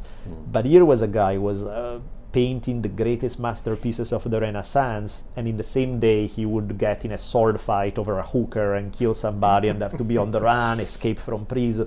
Like his Your life kind of is absolutely my kind of guy. It's just awesome. So Oh, yeah. so that yeah, sounds great. topics are not gonna run out anytime soon. Let's Yeah. put it that way. There's so much good stuff. So you're out all there. over the place. It's not just military Nope. history. It's whatever interests you. That's In fantastic. the best possible and it's not world. just Italy either. No, not at Yeah. all. I want to be all over. The Right. best possible world I would like to do as little military history as possible. Right. The problem is that, and that's something that I would love to discuss with Dan Carlin, is why the hell, when we turn to sources, so much of history is military stuff. Yeah. It's always about wars and conflict and this and the other, whereas some of the cultural history stuff that we dig tend to be pushed aside, and you don't. There's less available. There's a lot less available to play with topics that are not just about so and so went out and killed so and so. Well, especially in the ancient world, it's Yeah, really hard. especially in the stuff that ancient you world. do, I mean, I only do stuff since in the modern world, Yeah. which it's still hard to find, but it's there. Yeah. And certainly in the 20th century, Yeah. you can do cultural history pretty richly now. I guess one of my problems is that with a lot of cultural history becomes a very. I like stories with characters, Right. with. And in many cases, if you have the big battle, the war, something, there's the clear climatic moment where it's leading up to. Without those, sometimes you get less of the stories, and you have to dig a little deeper to find like cool characters who did amazing stuff that blow you away, that does not involve chopping people's head off. Yeah. And but that's what I would like to do. I would like to bring up as many of those as possible. Yeah, well, if you think of civilization as I do, as a superorganism that often has interests that are in opposition to the interests of the individual organisms within it, Yep. and it's a very violent, ruthless, unfeeling organism like corporations, well, then you can see how the focus on the military is a self-replication of a system, right? Yep. That's already got its bloodlust, and so it sort of feeds into the neo-Hobbesian worldview and all that business.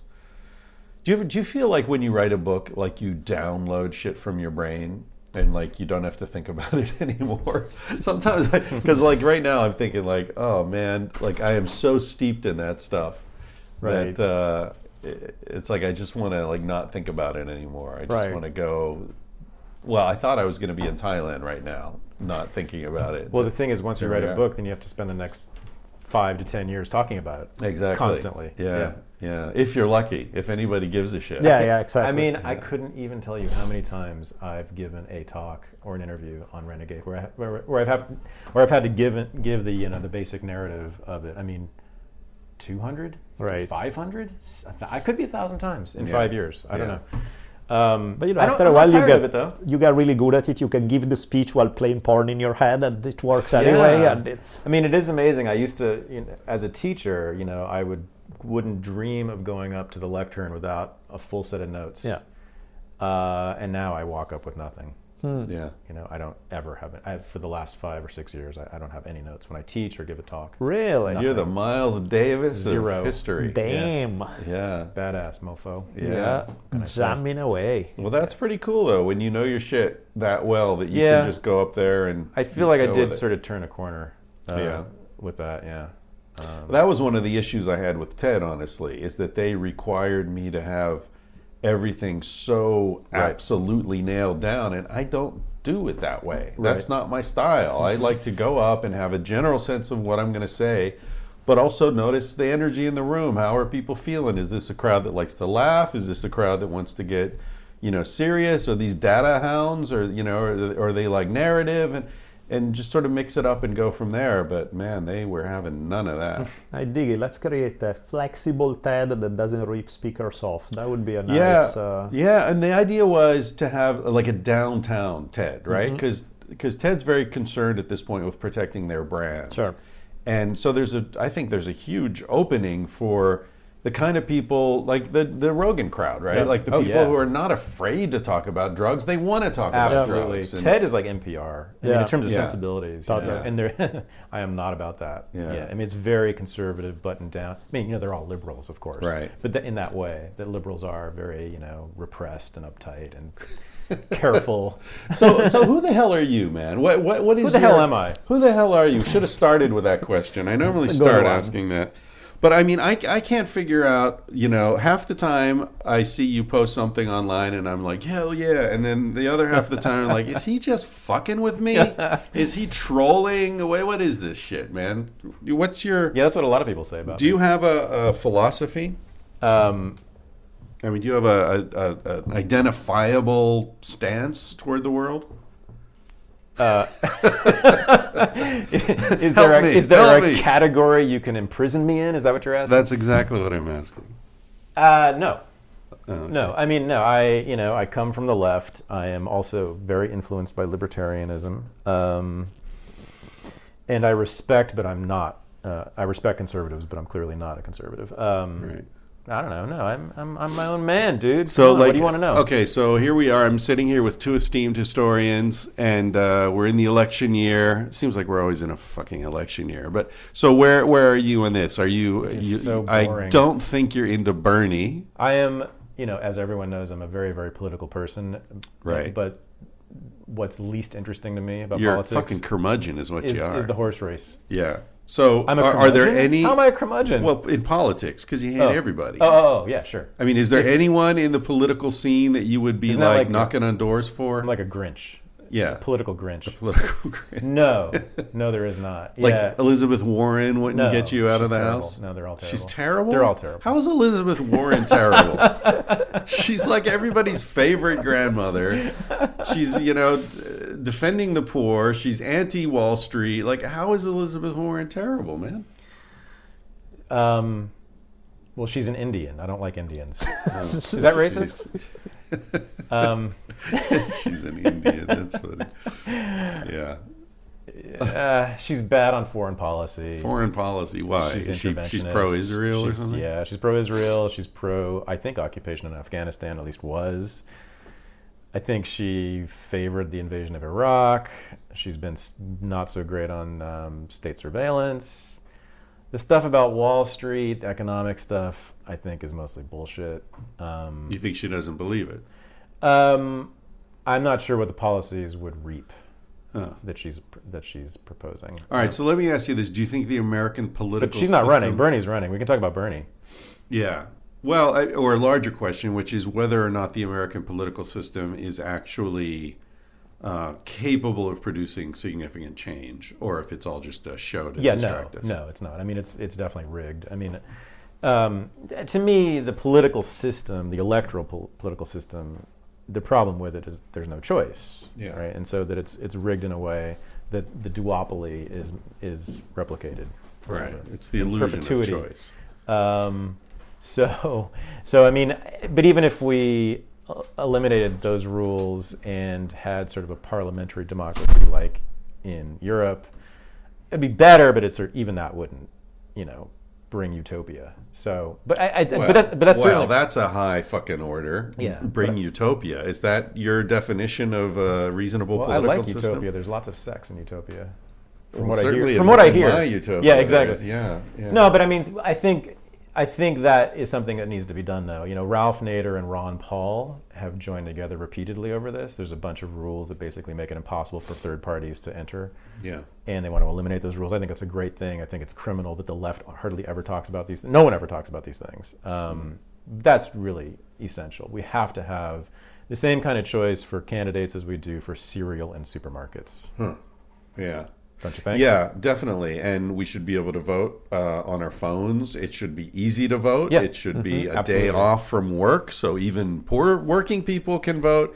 Yeah, the whole thing's And completely we should have rigged. very short terms for, Yeah. right, they should be like a year. Because they need to be worried about us Yeah. all the time. They need to be accountable to us all the Although, time. but then you get the voting frenzy never ends. You know, we want them. We don't want them to have long terms, right? They don't want to feel secure in their position. I would be in favor of 10-year terms on the Supreme Court. Yeah, I think the lifetime. the shorter the better for Yeah. me. For me. Yeah, and if you're revealed to be a complete fucking idiot, you lose your seat, Clarence Thomas. Yeah, strictly by my own judgment. But yeah, I think we can yeah. agree on that. I think the three of us should have a Yeah. veto on any I Supreme agree. Court nomination. I'm all for that. I don't know if I want you guys to have vetoes, but otherwise I like the plan. You just vetoed our vetoes. What the fuck, Hell, man? yeah. All right. Otherwise, it's a so perfect much plan. for Get rid Utopia. of that. Well, if I'm not involved, you're not getting sex in your Utopia, man. Okay. I'm going to hook you, can be up my- with that You prehistoric can be my minister poontang. of sex. Yeah, the minister of sex.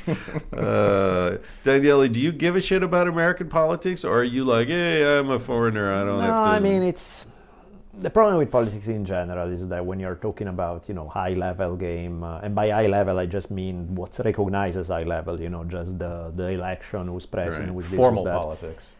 It's inherently a corrupt system, and I don't mean just US. I mean, if you look at the politics in most countries, it's an inherently corrupt system, because any time where you have, theoretically speaking, you have this idea that you have somebody who makes decision purely based on what's best for the country, the reality is that not even you go into the ideological issues of who's actually making those decisions, but just the basics of who gets to make them, how do they end up in that Right. position. The whole game is based on money, is based on interest, is based on things you have to sell. in I order to prefer get there. corrupt politicians to ideological politicians. I think the latter are more dangerous. Yeah, I guess it depends on whose ideology.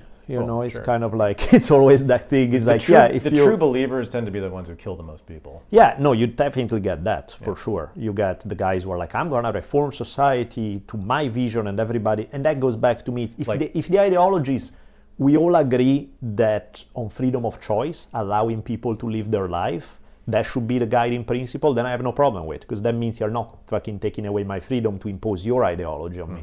The problem is the guys that, as you say, have their idea of how it's going to be good for everybody. Like Teddy Roosevelt. And then they want to come in and impose it on everybody. And that becomes the big issue. To me, in fact, when it comes to politics, there are two ways to look at it for me. There's the fuck it, it's all corrupt, it's never going to change, which is largely true. And there's the other that is, oh shit, well, that's the only game you got in terms of so pick the lesser of whatever many evils are there. I guess more evils the better in that regard, to have some more Right. degrees of choice Right. and figure out who's less shitty. They both make sense. They both are legitimate to one degree, because one is more... So, and when it comes to that, is there ever a candidate that I'm like, yes, that guy, I love that guy? No, there's however the guy where I'm like, well, if it's between this guy, and this guy, shit, this guy, I don't like him, but by comparison, he's a saint. That's sort of my approach. The question is, who are politicians, right? It's like the personalities of these people. I mean, these are people who are interested in controlling the lives of other people, right? To begin with. They're interested in doing things for me. They presume things about me without having met me. That alone should cause us to at least pause before we throw our support to them. No, it's not They even presume- support. They presume things about us. The way I It's amazing. picture it is, we're in jail and we get to pick who the overseer of our section of the jail is. And it's kind of like, do I pick the Nazi guy who beat us daily, or do I pick the guy who's just paternalistic? And then also they will be in charge of the monopoly on violence, which is the Sure. state. People don't understand that every law is enforced at the point of a gun at the end of the day.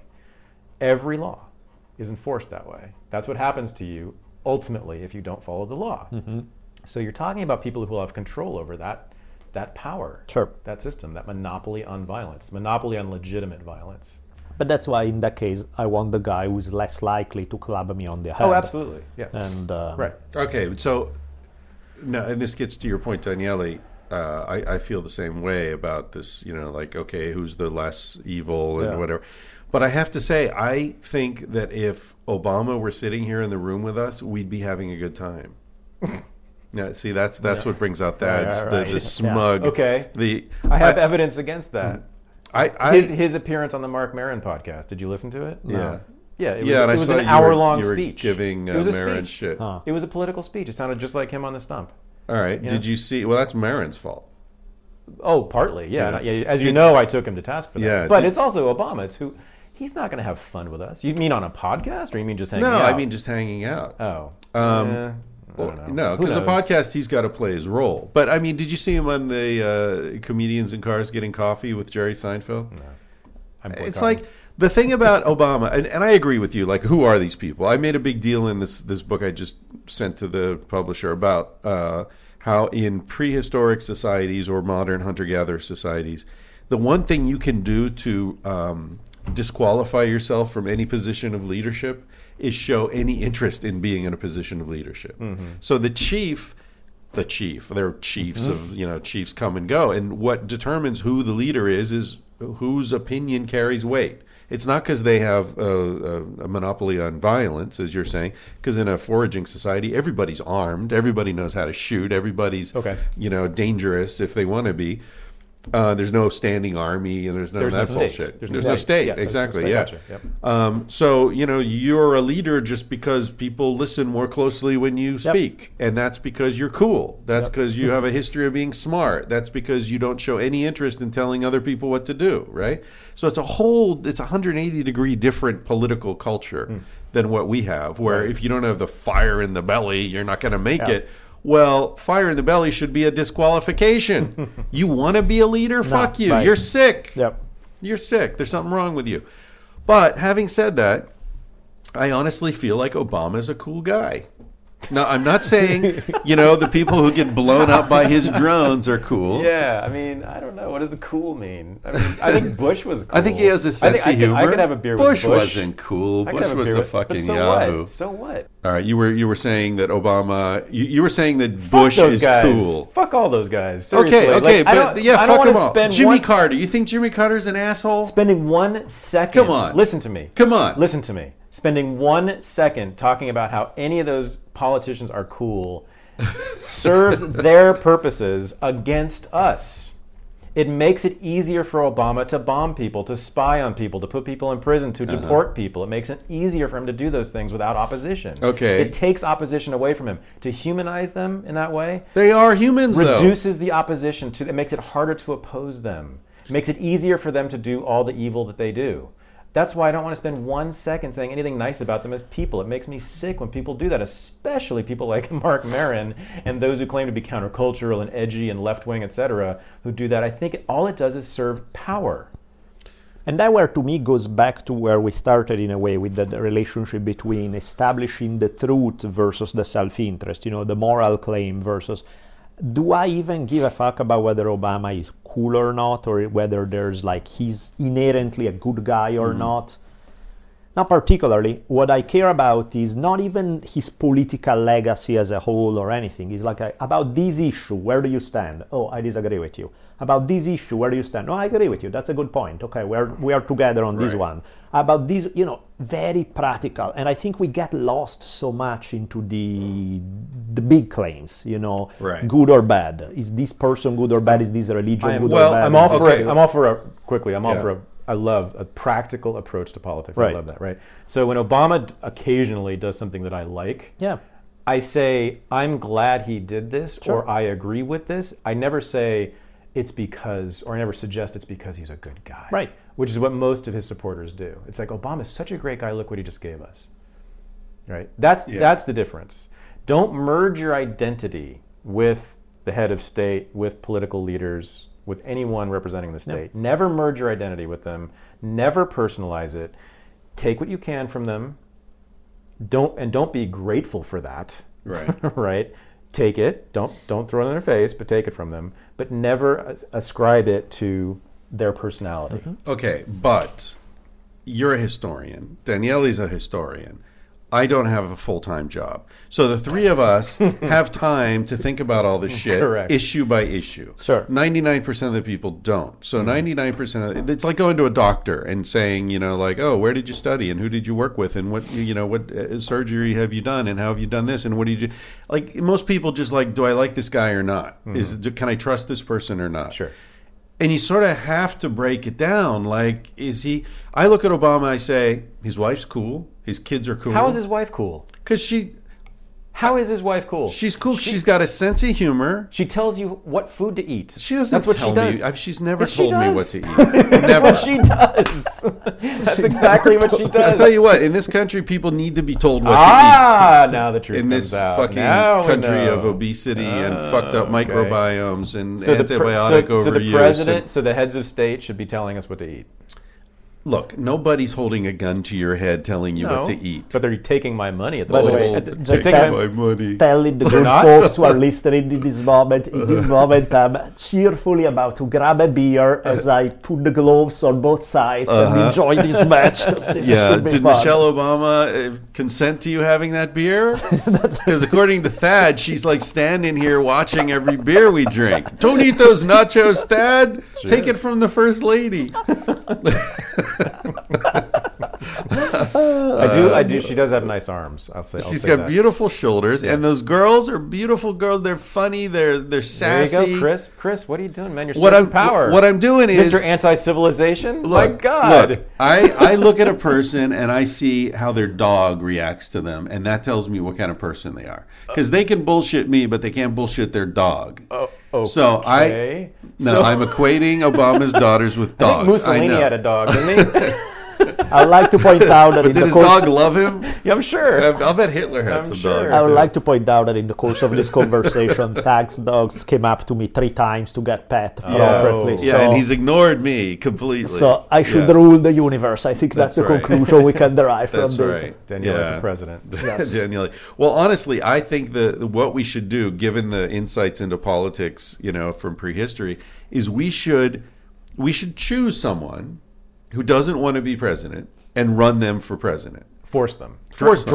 Draft them. Into it, right? And I can see the advertising campaign right now, right? It would be like the camera opens on someone sitting on the toilet reading the paper, and it would be like, Thad, Russell for president. And Thad would be like, get him out of here. Leave me alone. I told you to leave me alone. I agree. It should be reluctant leadership. I've been a long-time proponent of Dan Carlin for president. I think, and of course, Dan is completely opposed to any kind of political involvement. Well, and then I he's the think perfect guy. I agree. Yeah, we need incompetent, reluctant politicians. I think it should be Ron Jeremy. Yeah, I like that too. Ron Jeremy. Yeah, that would. I'm pretty sure he does not want to be president. So that's the first qualification. But Second is he wants to be left alone. That's good. All right. And I think he wants other people to be left alone. And the third, you want a president with a giant schlong. And the schlong. Yeah. You want to. It's it'll get the votes anyway. So is this whole Trump thing a parody, or is this real? Do you think Trump's real? What does real mean, though? Yeah, what does real mean? I don't know. Yeah. I mean, I guess so. I mean, he's certainly putting a lot of effort into it. And a lot of money into it. Well, No, not there his is own. clearly He a hasn't reason why spent he's his doing own money it. yet, has Hasn't he? I think he No, has. I think it's all free publicity, just because he knows how to play the media. Oh, I think he said he was going to start spending money. I don't know, in Iowa well, or after anyway, Iowa. I mean, you wouldn't be flying to the middle of Iowa to give speeches every week if you weren't serious about this, right?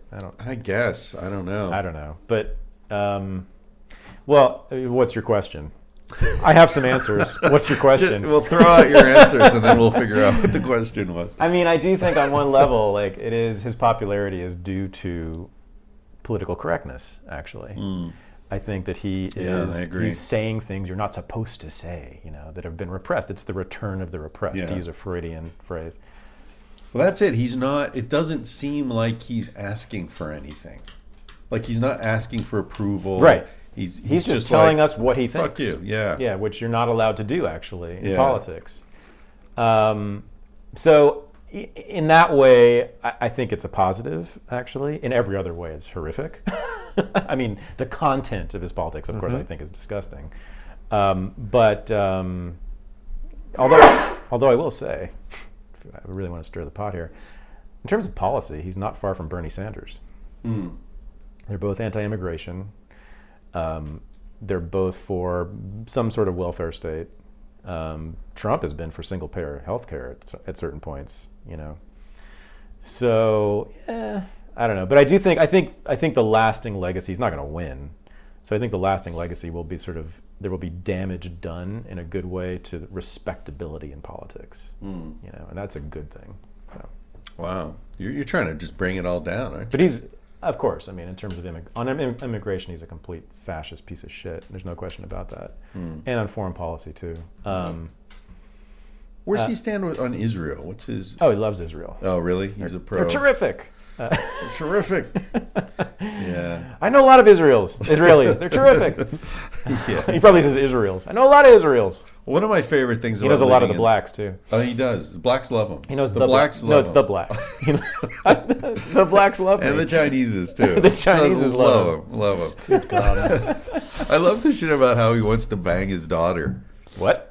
Oh, you don't know about this? No. Oh, yeah. No, he's several times he's made comments about, like, he said things like, "I'll tell you who has a nice body. Yeah, my daughter or whatever her name is, Ilanka or whatever. Her Wow. name. He's like, she's got. Now, if I were 30 years younger and I weren't her dad, I'm telling you. Wow. Oh yeah, That's a comfortable speech. he's got Her a body's thing. terrific. Wow. He's got a thing about his daughter, and she's hot. I mean, let's give him Wow. Well, see, there you go, though, right? No, but see, let's that. stop. Let's pause for a second. I'm humanizing someone again. No, but let's pause for a second. I mean, I don't want to humanize this guy either, but that, I think, is maybe a good thing, right? Because, that's sort of at the core of Western sexual repression. Yeah, well, right? There you go. I was The thinking incest the same taboo, right, is at Yeah. the core of it, according to Freud, and I think Freud is right. And so he's going right after, kind of the most sacred cows in our culture, and I think it's maybe a good thing. Yeah, I'm not sure. I don't know whether it's intentional. He reminds me of. He just has no filter. He doesn't Yeah. have the filters Yeah. of political people. He's almost like Ali G. You remember him? Yeah, yes. Of course. He's kind of like that, Yeah. where he's just saying things that are like, "Wow, I can't believe you just said that," but it's kind of true. Yeah. Right.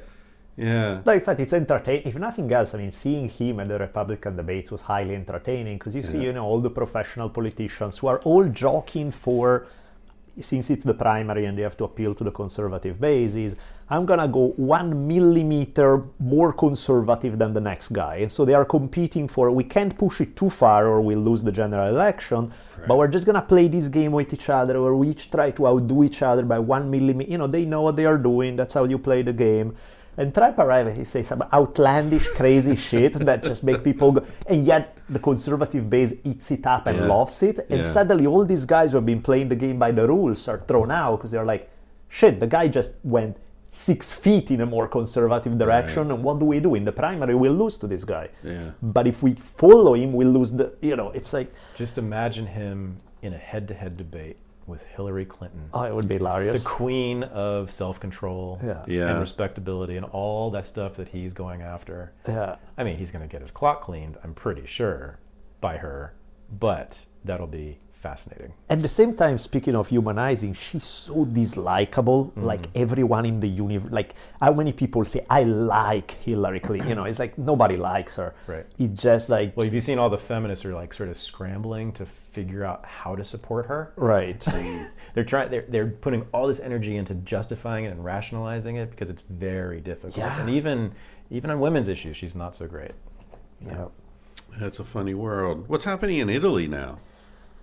I sort of give up following because it's the same story over and over, just recycled with different names. It's like, sometimes... Berlusconi's gone though. Speaking of like banging your daughter. Yeah. Speaking of He Donald is. Trump. Yeah, he is. He's the original Trump. of Italy, Yeah, no, in fact, entertainment factor A+, Yeah. content F-. It's just how it goes. Yeah. It's even like if you look at Vladimir Putin, same thing. He's like crazy, weird stance on a daily basis that from an entertainment standpoint are hilarious, but he's a fucking dictator. Right. So But it's wouldn't you say Putin has a very high IQ? He seems very smart to me. well, Does he? Yeah.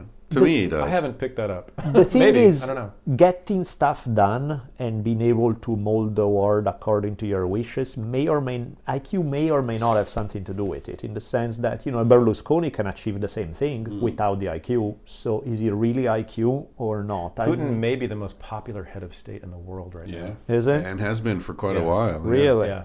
Wow. In terms Yeah. of polling and votes and He's very, very popular in Russia. And that's what I mean by intelligent. He seems to he knows how to play his cards. He's no bullshit. But that's also very much the Russian culture. Yeah. You know, they've been big fans of and central, and they'll eat you up. Powerful authority figures. Yeah. But I mean, like trying to rule in Russia, holy shit, man. Speaking of cultures we don't like so much, there's one I'm not a big fan of. They scare the fuck out of me. Yeah, I'm not a big fan of Russian culture, never have been. And I was there for 2 weeks at the very end of the Soviet Union in 1987. It's fascinating, best trip I've ever taken. Right. But boy, I learned that I wasn't a big fan of that culture. I'm a huge fan of Russian videos. Like, if you want the weirdest shit on the net ever, you look at what, the average, like every other thing. Like, I saw this one guy, you see top of a building, maybe 3-story building, for snow everywhere, bunch of people below.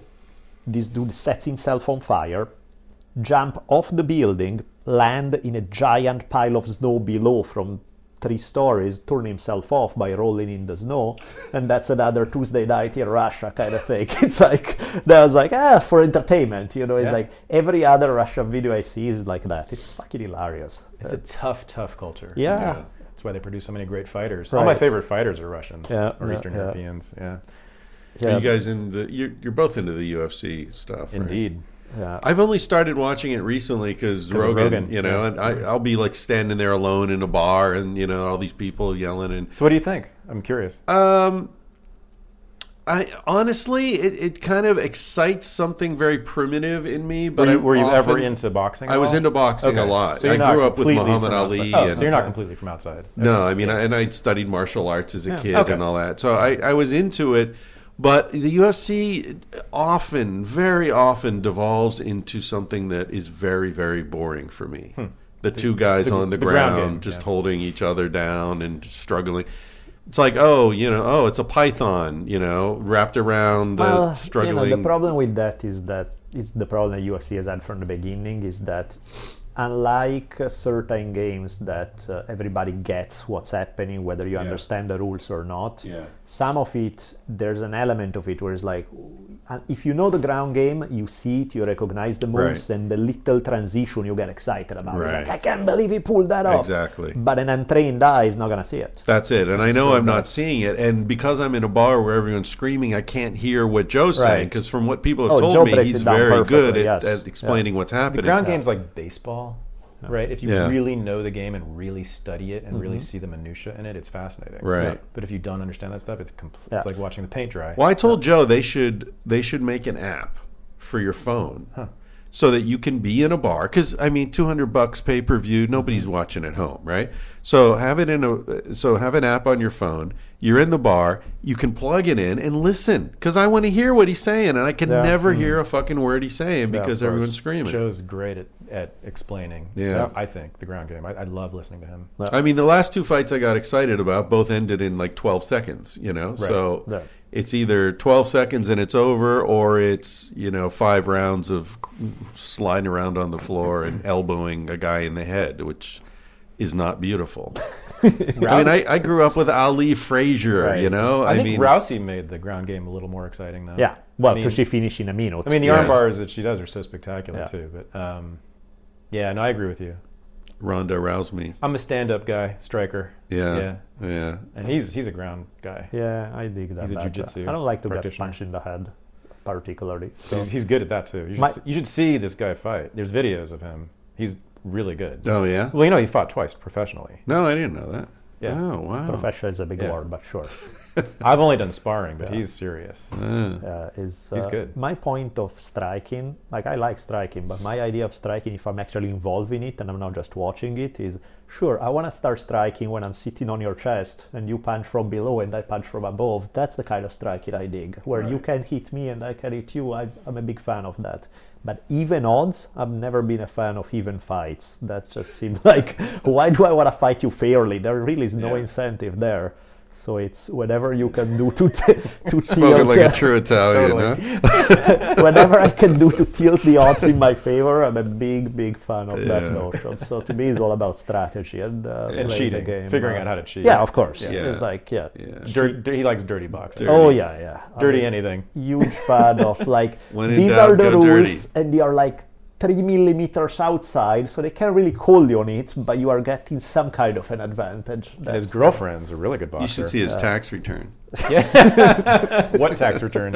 Sadly, I'm bad at math, so there's that problem. But, Yeah. Well, your girlfriend's a fighter too? Yeah, we went to see her fight yesterday. No kidding. She's good. Wow. Kick your ass. I'll bet. Sure, yeah. Well, even if she weren't a fighter, she'd kick my ass. Yeah. I'm sure she's 30 years younger than me. She's funny too, because she's like, you talk to her, she's like this most soft-spoken person ever, very sweet, very nice, doesn't say a whole lot, or she's very quiet, right? Nicest, sweetest, most mellow personality. And then you turn it on in a ring, and it's like something else comes out. Yeah, because her style is actually like, it's called a bully style. She really? She walks down the other fighter and goes to the body, gets inside, very aggressive, high volume, lots of punches. It's sort of amazing to watch the transformation of Savannah. Before we even Oh, Savannah! I've met Savannah. Yeah, you met her She's a before. fighter. Yeah, Oh, good. wow, she's yeah, a you, sweetheart. which, you know, She's you good. never, you know, she's so nice and mellow. And that, actually, before we even started dating, she's the one person that knocked me out. Like, I've been rocked before. Spinning back fist, right? Spinning back fist from hell. She just landed it. I was out. I didn't go down. I was out on my feet, though, where I could not see straight for 10 minutes. She landed this thing, and I was done. She had mercy on you? Yeah, she or- gently stopped and actually felt wow. bad about it. But yeah, it's so weird to spar with somebody that you're in a relationship with. Like, at the time we weren't, but afterwards, like, there have been a couple of incidents where, like, she hit me with like some murderous strike, and then she feels bad and she drops her guard. And I'm not thinking like, okay, you hit me, fuck you, we're still going. And so I hit her when her hands are down, and then I'm like, oh fuck. And then I'm like, and then it gets into this whole weird, complicated thing. It's like, it's so much easier when you can just say, okay, when the bell rings, we stop. Until then, we go. It's like being worried about each other. It's complicated when you're trying to beat each other up. I see some sort of interesting marital therapy book here. Like how to kick your partner's ass fairly or something. Yeah. The last time I was knocked unconscious was by a woman. Nice. In a karate class. Nice. Yeah, spinning back heel to the solar plexus, and I was... Oh, those are awesome because you get the delayed effect. You were knocked unconscious from their solar plexus? Yeah, I mean, I woke up on my back. Really? And people looking down at me. Are you all right? I didn't know you could be knocked Yeah, I unconscious didn't know from either. that. I thought it knocks you down. That's I was sure. 15, so I may be misremembering it, but that's what I remember, because it was the first time I'd sparred with a woman. There were no women in the kung fu school I went to, and then I transferred to another school because my teacher killed his father and all this weird shit happened. Nice story. So, so I did this Taekwondo class, and I didn't really understand Taekwondo. Yeah, and it was with pads. Yeah. And we had always done no contact. Yeah. So I hitting people, and then it's a woman, and like, where do you hit a woman? You know, you're not allowed to hit in the face, or like, so, and you know, like, where am I going to hit her? And I was just sort of confused, and she just spun around and put me on my ass. I've only sparred with a woman few times, and I get hit much more often because she's just very aggressive. Well, as a general rule, women in martial arts much more aggressive. They either quit on day 2. Well, most will never walk in a gym. The ones who do either get out, or if they stay, watch out. Because they have to be. They just keep coming and coming and coming and coming. And if you look at, if you look at the UFC fighters who are women, you know, they tend to be more, I'd say, more aggressive on average than the men. In terms of more volume, more strikes. Interesting. Yeah, just to survive, you have to be. I mean, it's such a male-dominated world that in order for a woman to, wouldn't you agree? They're more aggressive. Oh, shit, generally. Yeah. So, what do you think, Conor McGregor? Is he a real deal? Is he going to be around for a while, or is he just a commercial marketing? We love him. We're huge fans of it. Yeah, he's incredible, and he's brilliant too. Was that a fluke, that last knockout? No. Well, no. He kind of called it. He didn't say it was going to happen in the first round, but he said that's, he was going to feint to the left. I think everyone who knows anything agrees he's a great martial artist, and he also knows it. He has said he has a PhD in, what does he say? PhD in self-promotion, something, violence, or I don't know. Yeah. But he really does. And if you look on if you watch The Ultimate Fighter, where he's the coach, you can see how deeply he knows the game and how well he teaches it. I love that. I really respect that in people. I think he's one of the biggest assholes ever. Also, You think he's really an asshole, or he just he sure plays seems one? like it. I mean, Well, if you look at it, you haven't seen The Ultimate Fighter. You get, Yeah, I and didn't again, see he's that on one. camera, so who knows exactly. Right. But he is, I think, more himself there, Right. and he's a real asshole. real. I'm afraid for his next match, though. He But I does love not watching look him, good. and I also love the Muhammad Ali showmanship. Yeah, he's Right. hilarious. And I think he's done wonders for the game and for the UFC, and, Right. and I love watching him fight. Yeah. Cool, gentlemen. Thank you so much. It's fun to hang out with the two of you. Yeah, man. I wanted to ask you how you guys met each other and all that, but we never got around to it. Maybe another time. We'll give you the 7-second version. All right. Basically, what was it? My mom was doing an article about His you. mother interviewed me for an Italian newspaper, Oh, and said to right. me during the interview, "Oh, my son." I said, "How do you know about me?" And she said, "Oh, my son likes your book." And next thing you know, we That's were great. best buds.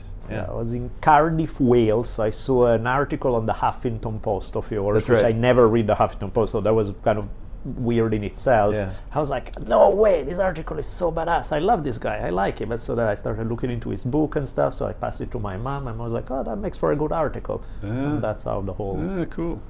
Yeah. So thanks to the Huffington Post. Right. Okay, so where can people see your work, Thad? You have a website? ThaddeusRussell.com. ThaddeusRussell.com. And Same deal, not ThaddeusRussell.com, but just name, first and last name. So DanieleBolelli.com, Daniele Bolelli for, since nobody throws that many L's in a name ever. yeah, there are a It's lot of just, L's in there. There's just one in my first name. It's Oh, like it's Daniel one. with an E at the end. Oh, That okay. keeps it simple. That's why your emails to me kept coming back, because you are misspelling my name. And then Bolelli is Bolelli. right. And from there you got all the Yeah. podcast, Or just Twitter. Google Badass Historian. I'm That's sure right. it There you comes go. up there too. All right, thanks, guys. Thanks.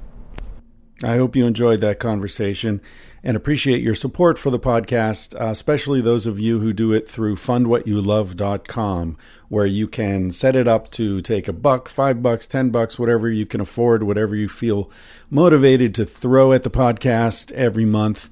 You don't have to think about it. It's an ongoing thing. You can cancel at any time, of course. That's fundwhatyouLove.com. That's run by Danny Osment, who also does the sound engineering for the show. You can find him at emeraldcitypro.com if you have any sound engineering needs. He's great. I vouch for him, of course. He's been doing the sound engineering for this podcast for over a year now, completely voluntarily. He's a cool guy. So if you have any business you want to throw his way, please do. Thanks to Basin and Range for the opening music. You can find them at basinandrangeband.com. There's a Reddit Tangentially Speaking discussion group if you want to talk about episodes, throw a question at me, get a conversation started at Reddit. Just do a search for Tangentially Speaking, all one word. And of course, thanks to Bennett at Shore Design T-Shirts, another guy who's been supporting this podcast from the very beginning. When I had about 15 listeners, he was there. He's still there. And I love him. Never met the guy, but I love him. And I sure as hell love his shirts. So you can get his shirts at shoredesignT-shirts.com. And of course, all the shirts that are at chrisryanphd.com are made by Shore Design T-Shirts in Thailand and packaged and shipped to you by my mom, Julie. Say hi to Julie if you order anything. She loves it when that happens. And of course, last but not least, thanks to Carsey Blanton for the song you're about to hear, Smoke Alarm, which reminds you to carpe fucking diem because you're going to die one day. He said, baby, what's a big deal? Feel what you wanna feel. Say what you wanna say. You're gonna die one day. For example, I could kiss you just because I want to. And what's the difference if you turn away? I'm gonna die one day. Why do you waste your time thinking about your reputation? Trying to meet an expectation, wondering what they're gonna say. When everyone you've ever known is headed for a headstone. I don't wanna give the end away, but we're gonna die one day. Your body is an animal, doesn't ask for much. A little music and a soft touch. Why don't you let it out to play? Your heart is in a birdcage, singing in your chest. You wanna shut it up but give it a rest. You're gonna die one day. Why do we waste our time thinking about a reputation, running from a confrontation, wondering what we ought to say, when everyone we've ever known is headed for a headstone? I don't want to give the end away, but we're gonna die one day. We're gonna die one day. We're gonna die one day. So baby, what's a big deal? If you wanna be free, say what you wanna feel. Spend the night with me. I'm gonna take you up in my arms, and if we must go down, we'll go singing to the smoke alarms. We'll dance into the ground.